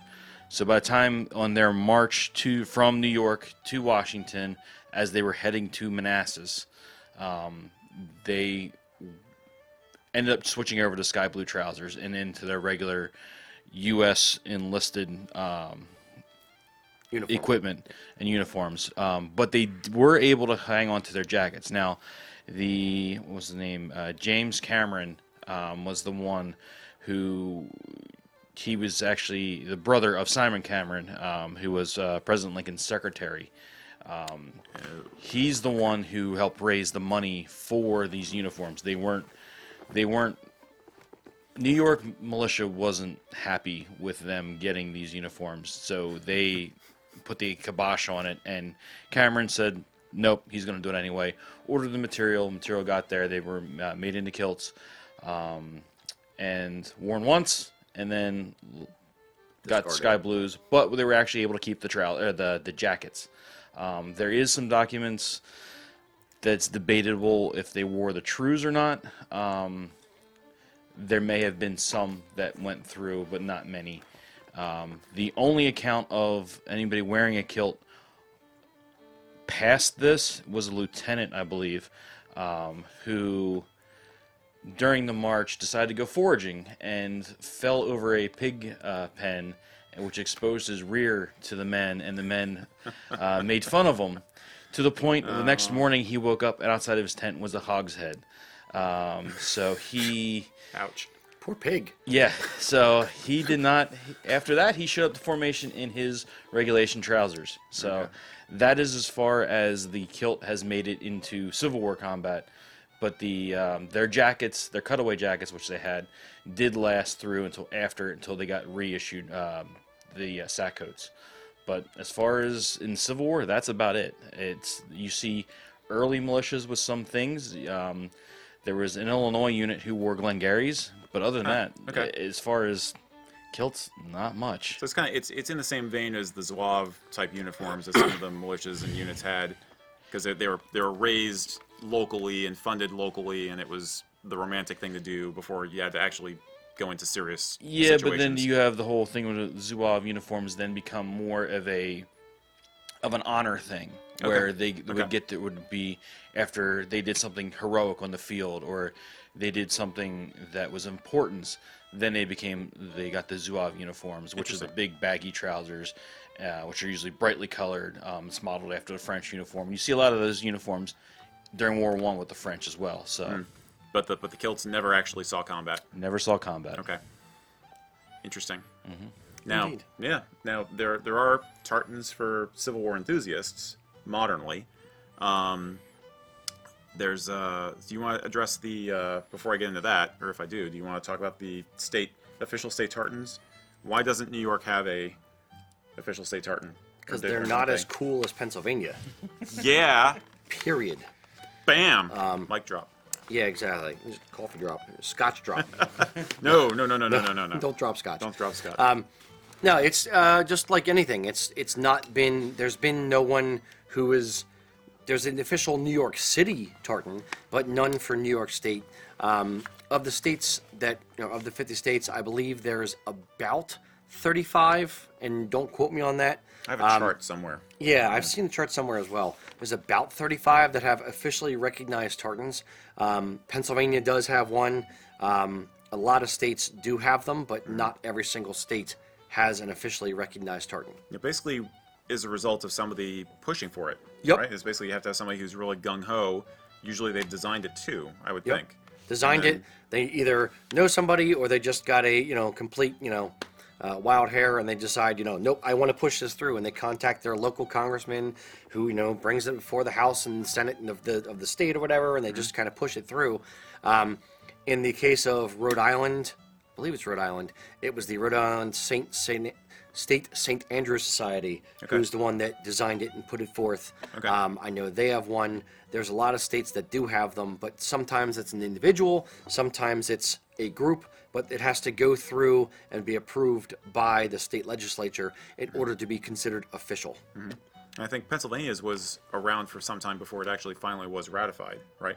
It was in use for a while before it actually became officially official, as I recall. Because that happened sometime after I started working here at the company. It had been official before you were working here. Oh, okay.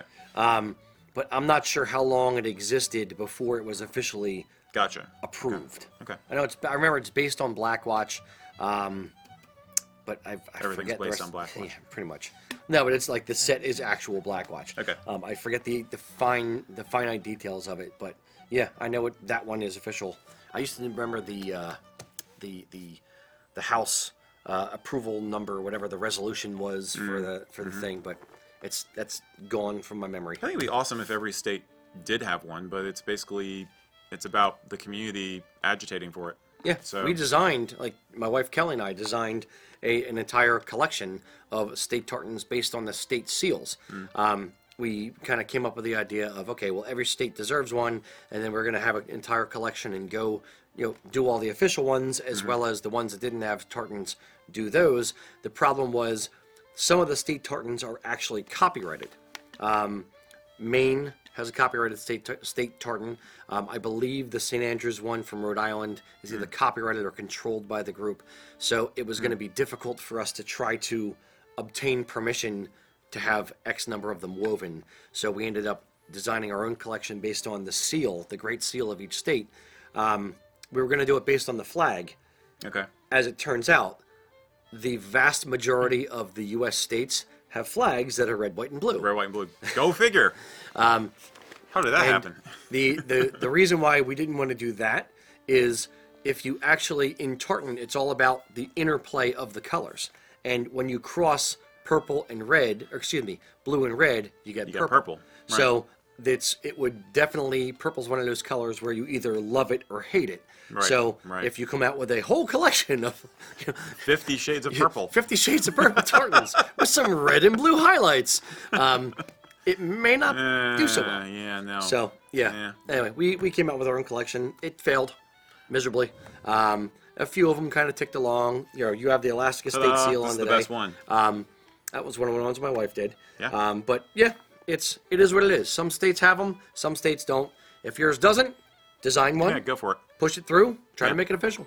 And yours can be the House Resolution number 548 as well. Ooh, that's what it was. That's Pennsylvania. Yep. Very nice. Very good. And Very when good. was it registered? We have it. It was registered in '92, but it was adopted in 2012. That's what I thought. Okay. That's it's what still I thought. Okay. Over That's the a grand long time. stretch. That's not too long. It's, No, I suppose. 15 years. Yeah. And it has to make it through. There has to be enough people wearing it and pushing for it. And you have to have a congressman in your pocket who you're like good buddies with. Like, I went to college. He was my roommate. Right. Buffy, let's call up John.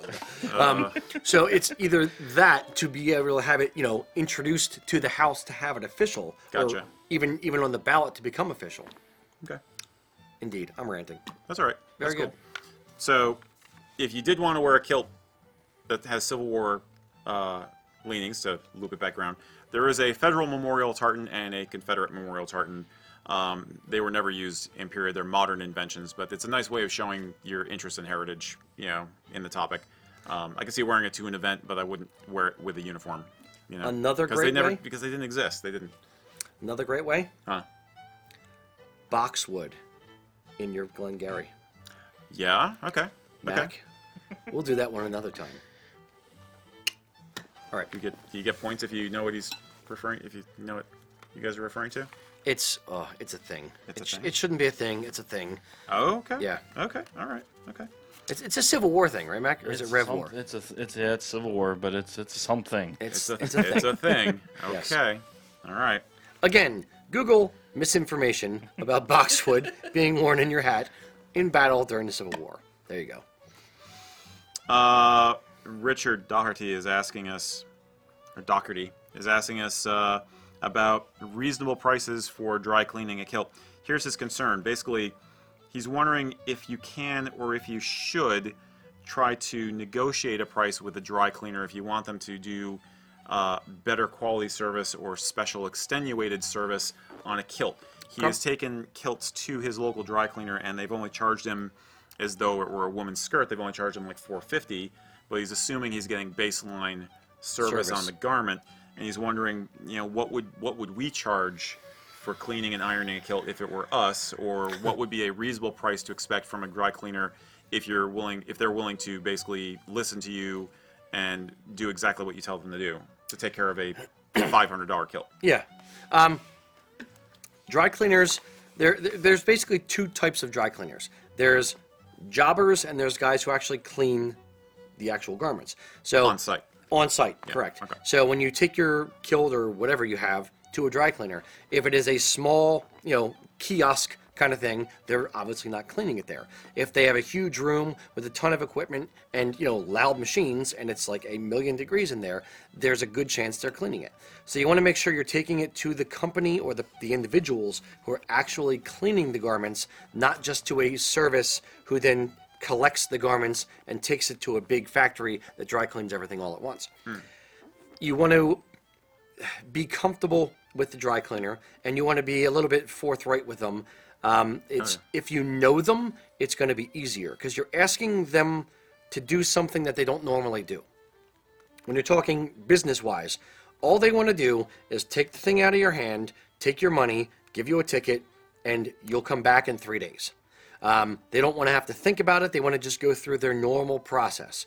So I like how you're thinking with basically offering them more money to have better service on it. If they are reputable, if they're nice people, if you know them individually, it will be a lot easier to do that because they may be able to, or may be willing to kind of bend the rules for you and not just take it, throw it in a bin, and say, okay, I'll see you in a couple days. But generally, how dry cleaners charge, at least for me, for kilts, is either a flat fee like a skirt. You can sometimes ask them to just clean it, not press it, and they'll charge you a little bit less. Some companies will actually charge you per pleat. So if you have 32 pleats, they'll charge you 50 cents a pleat, $16 plus the base charge or whatever it is. So there's a lot of different ways that dry cleaners will charge you. But if it were me, and I was taking it to a dry cleaner and didn't have a vacuum ironing table and a nice steam iron, I would probably offer them $20 and ask them to pay very, very, very specific attention to how it is pleated. I would actually put the kilt on the counter and show them how it is pleated and and ironed exactly down one particular stripe. It goes straight down the very edge of each individual pleat. Or if there's a white stripe centered on the pleat, that is centered down the entire pleat. And ask them, are you comfortable if I give you $20? Are you comfortable actually ironing each individual pleat, or are you just going to put it in a big clamshell, ka-chunk, and be done with it? And if they say they're willing to do it for $20 and hand iron each pleat, great. A lot of companies that just do the big clamshell thing, they may actually pin each pleat individually. But you want to make sure that the person doing it is paying very, very specific, careful, attention to how they are lining up the pleats, because once they set them with a permanent press, and it's called a permanent press for a reason, it can skew the way that the pleats are hanging. It could skew the way that they're folded. They could be a little bit diagonal. The lines could be crooked. So you really have to be careful about the dry cleaner. Yeah. And it can be undone, but it's not easy. So ideally, you're talking with the person who's actually doing the work. Even better than, like, if you have dad and his daughter is the one who actually is doing the ironing. Yes. You don't want to play any telephone games either. Correct, which is why I'm saying only deal with a company that actually does the cleaning in-house. You need a relationship. You need to be as close to the person doing the work as possible. If it is dad having his daughter do it, then say to the dad, can you just make sure when she's doing it, I'm willing to pay you more. Just make sure when she's doing it, she's lining everything up very, very precisely. And this is why I say it's better if you know the company or know the guy or female, and you have a bit of a working relationship with them, that you can kind of ask them this favor, because it is a favor. You're asking them to do something they don't normally do. Mm-hmm. Well, I think you're on the same page as Rich was with the price. He had suggested maybe he was wondering if like $18 to $20 was a good price to offer for that level of service. So, I would say so. It's Mac, what do you think? That's fair. About that? Yeah. Okay. Cool. All right. So there you go. So with that. Good luck. There you go. Let us know how it goes. Yep. Mr. Mac. All right. So this is a question we get quite often at festivals, and my Pennsylvania Dutch will probably come out in this. Have you ever tried to create an EMS tartan? This is from Doug. That which would represent a private ambulance service. An EMS tartan that would represent a private, a specific, not necessarily ambulance service. Not necessarily a civic one, but it just he's just given a general. Okay. Yeah, there's actually 3 EMS tartans that I know of. One is done by our buddy Mark Ragnone, very, very nice guy. He was the kind of the OG, the original person who came to us and said, "Hey, you guys do a fire tartan and a law tartan. You should do an EMS." And we said, we'd like to, but there's a limited budget that we have to work with. We're not exactly independently wealthy. And we have to worry about commercial viability. So with our help, he came out with the EMS tartan. I guess he was the emergency medical services tartan. I know there's like an EMS, an emergency medical services. They're named 3 similar things. But I know that there's 3 of them. At least 3. If it is for a private ambulance service, then do whatever you want. We have our tartan designer on our website. Make up your own, have it registered. We'll happily make it for you. But there are none that are stock supported by any of the mills in the UK that I'm aware of. Okay. Anything to? No. Basically, it's. I think it'd be really cool if an EMS tartan took off and there was a groundswell of guys across the country who wanted to do it. I have a lot of respect for EMS guys. Matt, I'm looking at you if you're watching. And just like nurses too. I have a lot of respect for them. So I think it'd be cool if there's one that could be as universally recognized as the Law Enforcement Memorial and the Firefighters Memorial are. But you need that groundswell. You really need that. I will say this: if there was one for medical professionals. Okay. And which would include EMS, nurses, doctors, whatever, hospital staff, emergency care workers. I could see that potentially. The question, well, they obviously couldn't wear it on duty. It wouldn't go well with the Crocs. My sister-in-law is a nurse, so I love nurses. Okay. My mom was a nurse. But it really boils down to the viability of it in a mass market. Yeah. But then on the other side of it, if it's too broad of a thing, if it's just medical services, then they feel like they're being swept under the rug. It doesn't speak to me. That's not really me. That's a... Yeah. So it'd be interesting to see it evolve. Yeah, Mark's is the Emergency Medical Services Memorial Tartan. Okay. Is what Mark has. Okay. Cool. Very good. Hopefully that helps. Mr. Mac. I say that a lot. Yeah. Hope that helps. We do hope it helps. Hope that helps. It's true.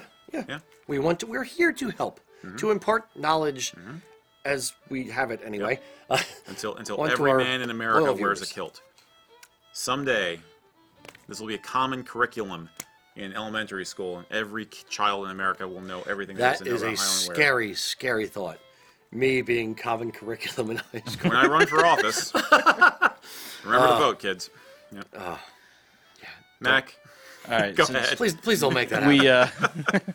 We missed Jared's Our question youth earlier, deserve better. so we're coming back to it here. So Jared is asking, would a kilt be considered inappropriate attire for church? No, Lots of people. it's clothing. There's a whole tradition in Scotland of wearing kilts to church. I mean, there's even the Kirkin of the tartan. Kirkin of the tartan, where basically you take your tartan to the church so they can be blessed. And I'm assuming that's pretty much a Presbyterian thing. Which he did bring that up in the comments. Yeah. Now, I do know that it can depend on the congregation's comfort level. If they don't have much Celtic background, they may be less than thrilled with a kilt in church. It is completely appropriate. It's, as we point out often, a kilt is a garment that stands on its own, and whether it's dressy or not dressy depends on the other things you wear with it. So if you're prepared to wear it in a dignified fashion with a good tie and a shirt and all that kind of stuff, then yeah, sure. I will also point out there's even clergy will wear a tartan. Yep. Our esteemed Reverend Adam. I'm not sure. What's your official title? What's your title? Are you Just minister? Minister? Pastor? Whatever. Whatever. Yeah. Adam is an actual practicing minister. And he wears a kilt. He has the clergy tartan. There is a clergy tartan for clerics across the country, across the world. Yeah. So, yes, it is absolutely appropriate. You're right. It depends on the comfort level of the congregation. Totally depends on the comfort of the congregation. Especially whether the pastor, who's actually employed by the congregation, or the members may kind of, some whispers behind your back kind of thing. But it's your comfort level as well. I mean, it's your clothing. As long as you're not being obscene in church, yeah, that's their opinion. And it may depend on your willingness to educate them. If it's very much not much of a Celtic connection in your congregation, then it may be a matter of weaning them to the fact that you're going to wear it and explain to them the fact that, look, this is my heritage. When I'm coming to a house of worship, I want to look my best and I want to express my heritage at the same time. So this is what I want to do, and this is why. And I think, assuming it's not like a huge mega church or something, and you can actually talk to people, I'd be willing to bet that you can educate your community that this is something you're doing because you believe in looking good and dignified when you're in your house of worship. That'd be my take on it anyway. Yeah. Me, I go worship in forests, so it really doesn't matter. It's all good. My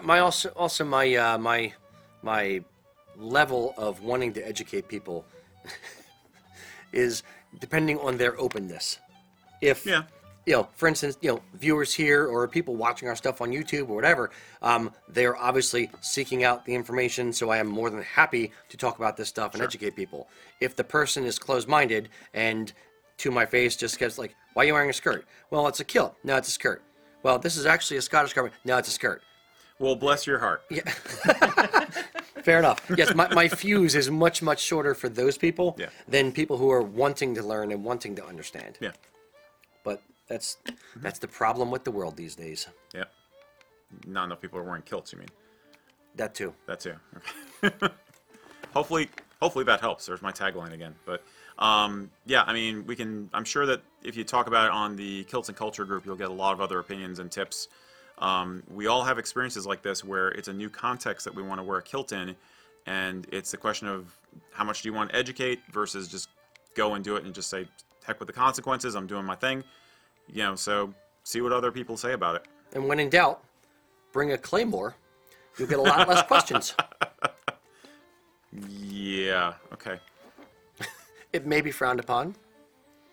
Not in my congregation. Fair. Mr. Mack. All right, so we have Roberto. This one may be a little. This may be quite in depth. Uh-oh. He was wondering if there's anything that people would consider formal day wear / morning dress. So I'm not sure if he's going head to toe here, where his direction is, but this kind of formal day wear, morning dress. Morning dress. I get fuzzy here. Well, I'm not gonna bull. I'm wondering what context Roberto, you're hoping to use this in. Morning dress is primarily a level of formality that is more associated with England and other areas with, high Victorian society. I don't really run into it in a kilted Scottish context as much. And I'm just scanning my memory banks, but for the most part, if you were in a context, and again, I'm going back to the 19th century because that's where I live, morning dress would not include a kilt. Now, it could perhaps include some tartan, possibly, but it's more certain contexts, certain activities like riding in the morning or, morning cotillion, not cotillions, but morning social activities, basically, which were more city-oriented, more urban. Whereas in the 19th century, a kilt was more appropriate for the country or evening at your estate or, at a dance or something or a ball. So I don't know if the Scots really got into kilts as part of morning dress. There's very definitely a code with morning dress to Victorian high society with the style of coats that they wore. So yeah, I don't know. Are they long jackets? Yeah, it's like a cutaway. Yeah. Cutaway coat. So it would look weird in my eye. It would look weird with the kilt anyway because it would cover up the majority of the back of the pleats. Well, yeah, the jacket. That's the thing. I'm wondering if there's a Scottish equivalent of morning dress. It would not include anything like a morning coat. Yeah. You have any thoughts, Mac? No. You're more military than civilian. I want to head to the like Google me, machine, see what the Google Feel machine free. has to say. So again, I would say the Within reason. Yeah, I would say if you wanted a modern equivalent that would work, you could get a similar vibe if you went with a worsted wool jacket, like a worsted wool argyle, and a hunting sporran or a nicer looking day sporran. Essentially suit level niceness, not tweed. I wouldn't consider tweed to be morning dress, but a worsted wool jacket in a solid color. Yeah, like a suiting would fabric for a jacket versus a worsted wool kind of thing. Exactly. Got it. That would be more appropriate. Yeah. So it's a good question. That's Pinstripe. You got me thinking about that. Pinstripe. With a pinstripe kilt. Pinstripe kilt and a cutaway swallow cut morning coat. My brain hurts. Yeah. All right, Mr. Mack, next question. That was all I had. That's all we got for right now? Yeah. All right. Okay. All right. Mr. Eric, next preloaded one. Sure. Okay. Christopher Poling. He's got some issues with his hands, and but one of the things he was wanting to do was to get into doing some kilt sewing as a therapeutic hobby / activity. The problem is he's trying to figure out what fabrics he should use for trying out sewing a kilt for the first time. Tartan fabric is harder to come by in his area, and it can be expensive to get actual tartan. So he's wondering, what can he go to a fabric store to get that would give him a reasonable experience when he's teaching himself how to sew a kilt and doing the handwork and stuff. Right. The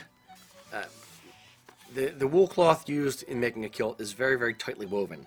The same kind of thing with the polyester viscose fabric that we have, the PV fabric that we use here in the shop. It's very, very tightly woven.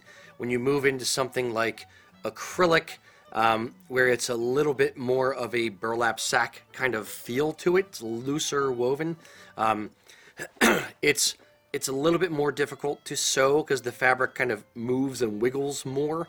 And when you actually put it on, it can stretch and skew weirdly depending on how it's sewn, how many layers you go through, all that kind of stuff. The wool fabric from Scotland is expensive. It's going to be, $70, $80, $90 a yard kind of price range for wool fabric from the UK. The polyviscose fabric that we sell is going to be roughly 30 to 40 bucks a yard, somewhere in there. I forget exactly what it is.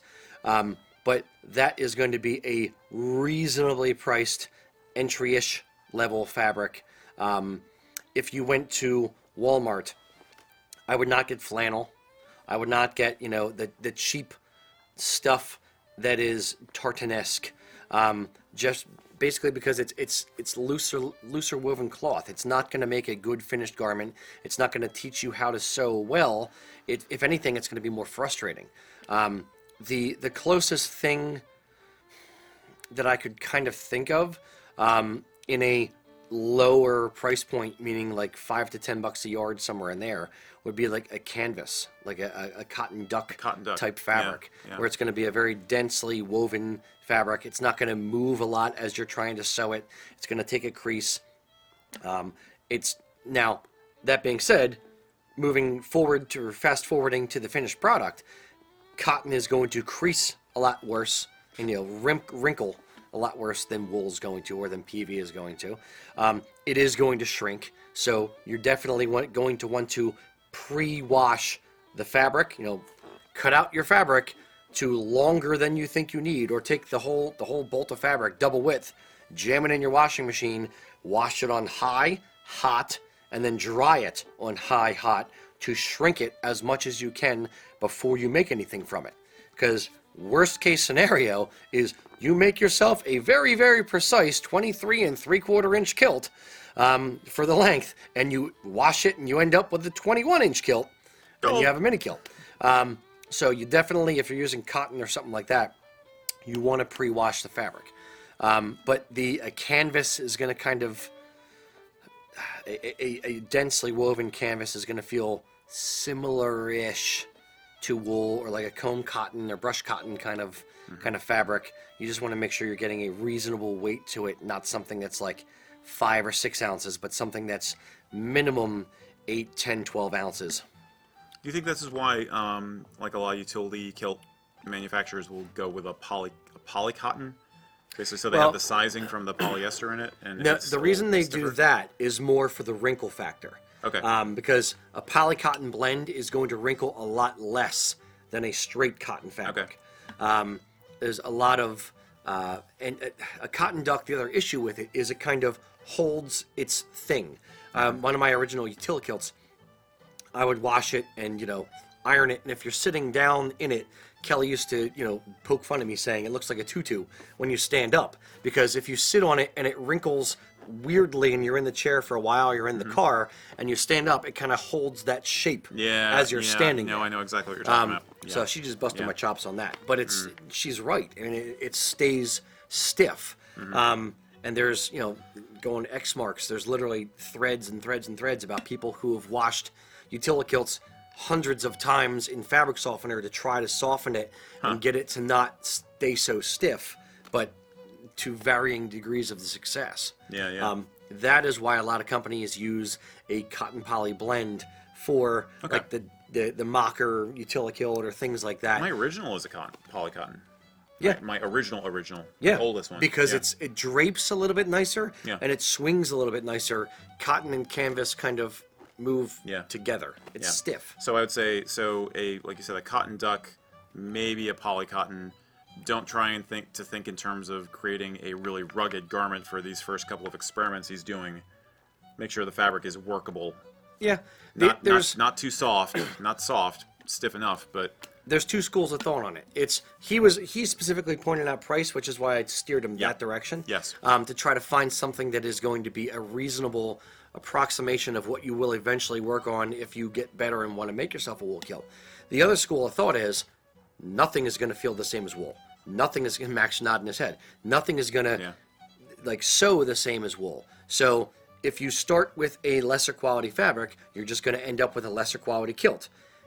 So start with good wool cloth and learn on good wool cloth. That way you're not refining your technique as you get better. You're actually starting on the stuff you're going to be sewing professionally for yourself, that's whatever. Quite an investment, though. It is, but it is an investment, and that's why it's how much money do you have versus how serious are you about it versus Yeah, I'd probably split the difference if it were me. And also, how crafty are you? How quickly do you think you're going to pick it up? Yeah. And if you're a person who can't screw in a light bulb without screwing it up, then I'd say buy the cheaper cloth and really hone your skills.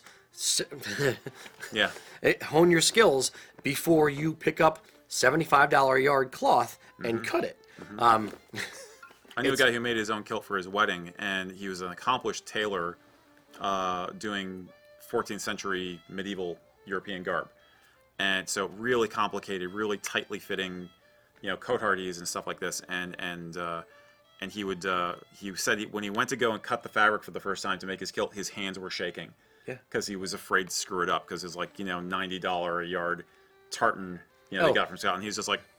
Even worse than that. Even worse than that is the first time you go to rip cloth. because tartan is woven as twill weave. So you snip about a 2-inch section, you grab either end, and you tear as fast as you can, and it'll tear in a straight line. And the first time, even more than the first time you do that, it's still kind of unnerving a little bit if it's your hard-earned money on the line that you're ripping fabric. Right, And you're, right. That's why the measure twice, cut once. Yes. Yeah, yeah, totally. Similar question. Our friend Mario up in Canada asked if you did want to learn to make a kilt yourself, is there a right way to do it? Is there, what's the best way to learn how to make a kilt if you're going to try and do it as a hobbyist? Don't ask me. I have no idea what I'm doing. We fake it all the time. No, Make it's it up as we go. yeah. Yep, pretty For much. well, it's not far from the I truth. For me, it started off as a passion for wanting to wear a kilt, buying them, figuring, okay, I'm going to make these, and I can do it cheap, and that way I can have lots of kilts. So I just started making them. I still have my original kilt. I don't know if I'm ever going to let it see the light of day outside of really would love here. to see it. But it is horrible. It is yellow camouflage. Oh, I have seen it. Yes. Yeah. And the joke was my buddy Brett saw it and said, "What are you trying to hide from, puss?" And it is horrible.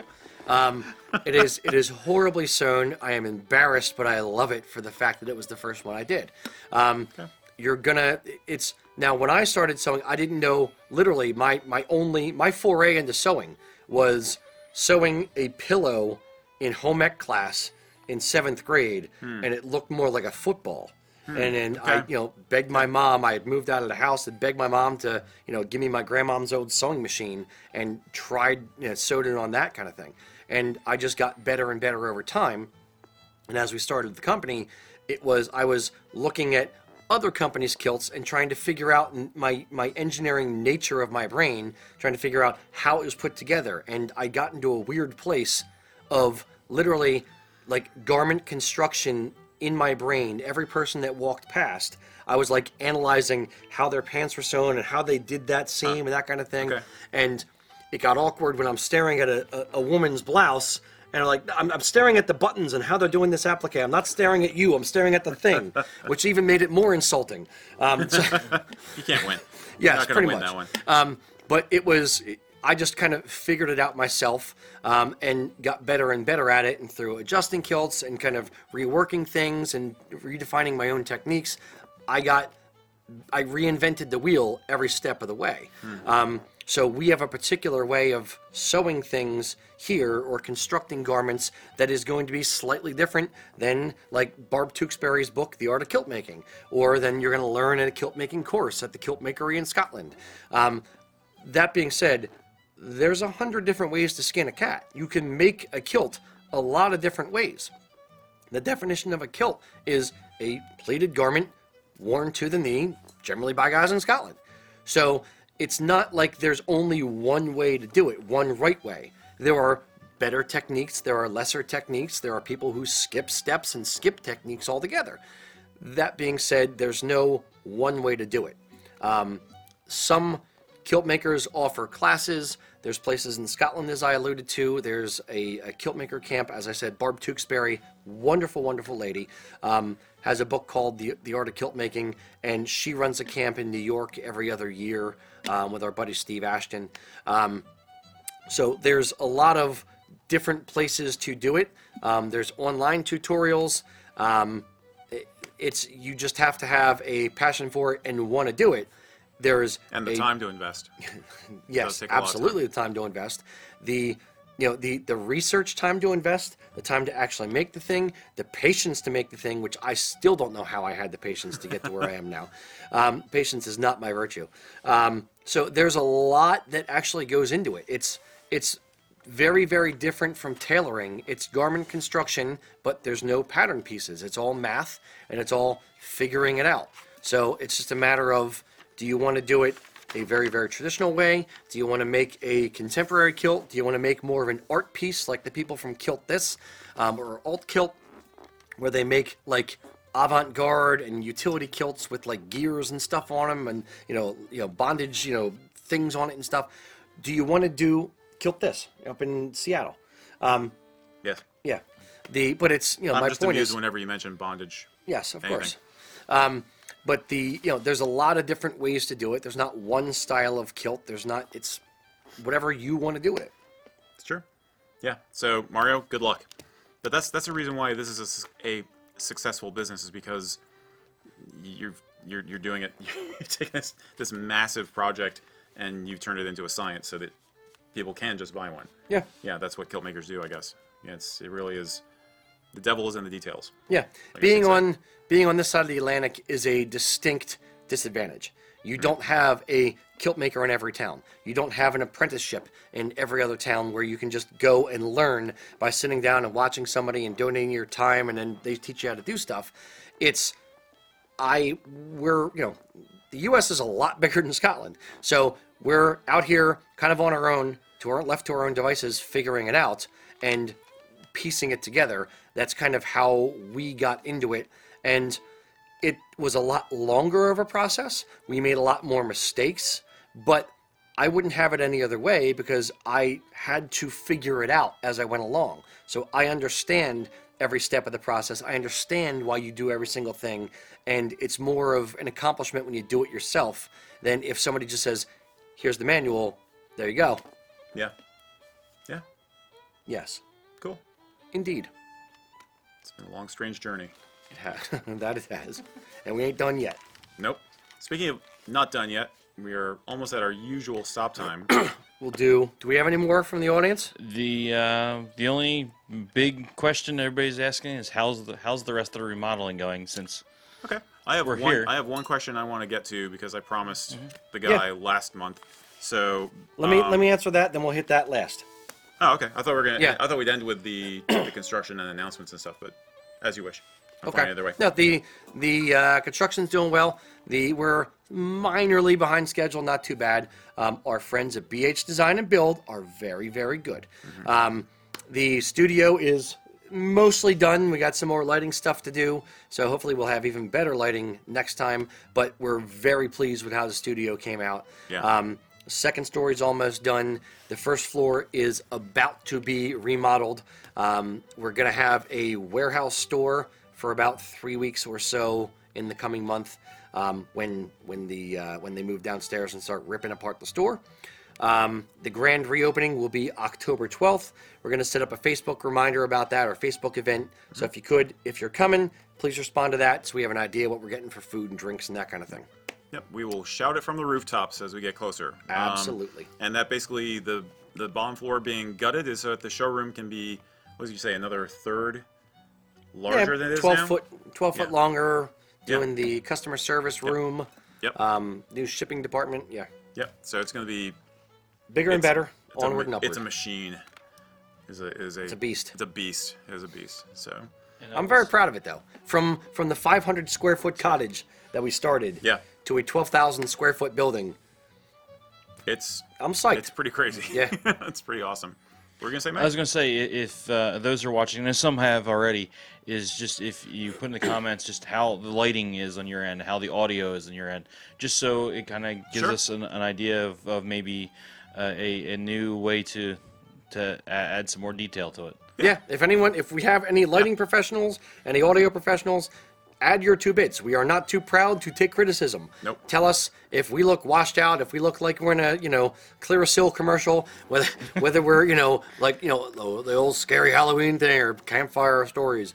Let us know what you think, and we are constantly evolving with this thing. Yeah. Obviously. Yeah. Just like teaching yourself to make kilts. We are teaching ourselves to make media. Yes. Yeah. We are building the airplane on the way. Yes. You just remind me of an old movie called Flight of the Phoenix. If anybody out there has ever seen that movie, let me know. You get points. You're probably old. But it's an old movie. It's an awesome movie. I think they did a remake, actually, which was sucky, but the original is awesome. All right. Sean, you had asked me like a month or two ago. When wearing the white tie equivalent of Highland dress, we're talking really high formal. In other words, the lace cuffs and the jabot with something like a regulation doublet. Should you wear a collared shirt or should you tie your jabot, he uses the word ascot, but jabot, under the collar? And Sean says he has this gear. He's just not quite sure what shirt to use with it. And the way you phrased the question originally, Sean, as I recall, was should you use a wing collar shirt or a turn-down collar shirt? And the answer is, you want to guess? Yes. That's the answer. Okay, you're supposed to upstage my answers, remember? You were going to do this. 7. 7. The answer is 7. The answer is neither. Zing! Bam! No. Kapowie! In real life, I'd recommend you're probably going to have better luck with a wing collar shirt, basically the short little triangle tuxedo shirt. Traditionally, a jabot is actually worn with a collarless or banded collar shirt. And better quality jabots, there are basically different grades of jabots, and I'm not sure which one you have, but the more economical ones will have Velcro tab at the back. Better ones will actually have laces. But traditionally, you would basically tie it on together like a cravat. And it was worn with a banded collar shirt, which was common in the 19th century. So a lot of, not a lot, but several doublets you can buy, especially like the Montrose, will sometimes have a button which is designed to actually tack the jabot onto. Or some jabots will work with collar studs, like you'll see on old-fashioned shirts. That's what I was envisioning, was the little stud up top. Yep. Sometimes it's a stud. Sometimes there's a button sewn onto the doublet, apparently, as a secret button. It really depends on how the jabot you have has been designed. It's definitely going to look better with a Kenmore or a Montrose or a Sheriff Muir if you're using the very high-cut waistcoat that comes with a Sheriff Muir. Wearing a jabot with any other kind of a jacket, I'm not sure he's thinking this, but just in case anybody else is, don't try to wear a jabot with a Prince Charlie or an Argyle. It's going to look weird. You're not supposed to see any shirt at all, essentially, is what it comes down to. You barely see any shirt cloth at all. It's just the fabric wrapping around your neck from the jabot. So occasionally you can get traditional banded collar shirts from a reenactment supply house, or there's a waiter's shirt company in London, which I haven't looked at recently. I think it's called Dudley's. That makes traditional shirts for waitstaff in high-end restaurants. And that's a traditional shirt that would work with it. But essentially, all you should see is this band of white fabric. It would be linen or silk, I think, sometimes, of the jabot itself. You wouldn't have any collar showing at all. So if you have to fudge it, go with the wingtip and just tuck those wingtips underneath. Or maybe even cut them off. I don't know. But that's just because it's going to be... Hem them down. It's going to be, hem them down, because it's going to be hidden underneath the jabot. Or can you just tuck it behind the jabot? That's what I'm thinking. Yeah. Yeah. But, or flip them up and in. But a true 19th century banded collar shirt would actually be the best. Okay. So, very good. Thanks for joining us, guys. Our podcast theme song is Gold and Guns by the Kilmaine Saints. If you have a question for us, you can ask it during our YouTube live stream the first Friday of every month at 3 p.m. Eastern Time. If you want to get social with other kilt enthusiasts, go check out the Kilts and Culture group over on Facebook. You can also find USA Kilts on Facebook, Instagram, TikTok, or over at our website, usakilts.com. Thanks again for joining us, and until next time, Slán Java.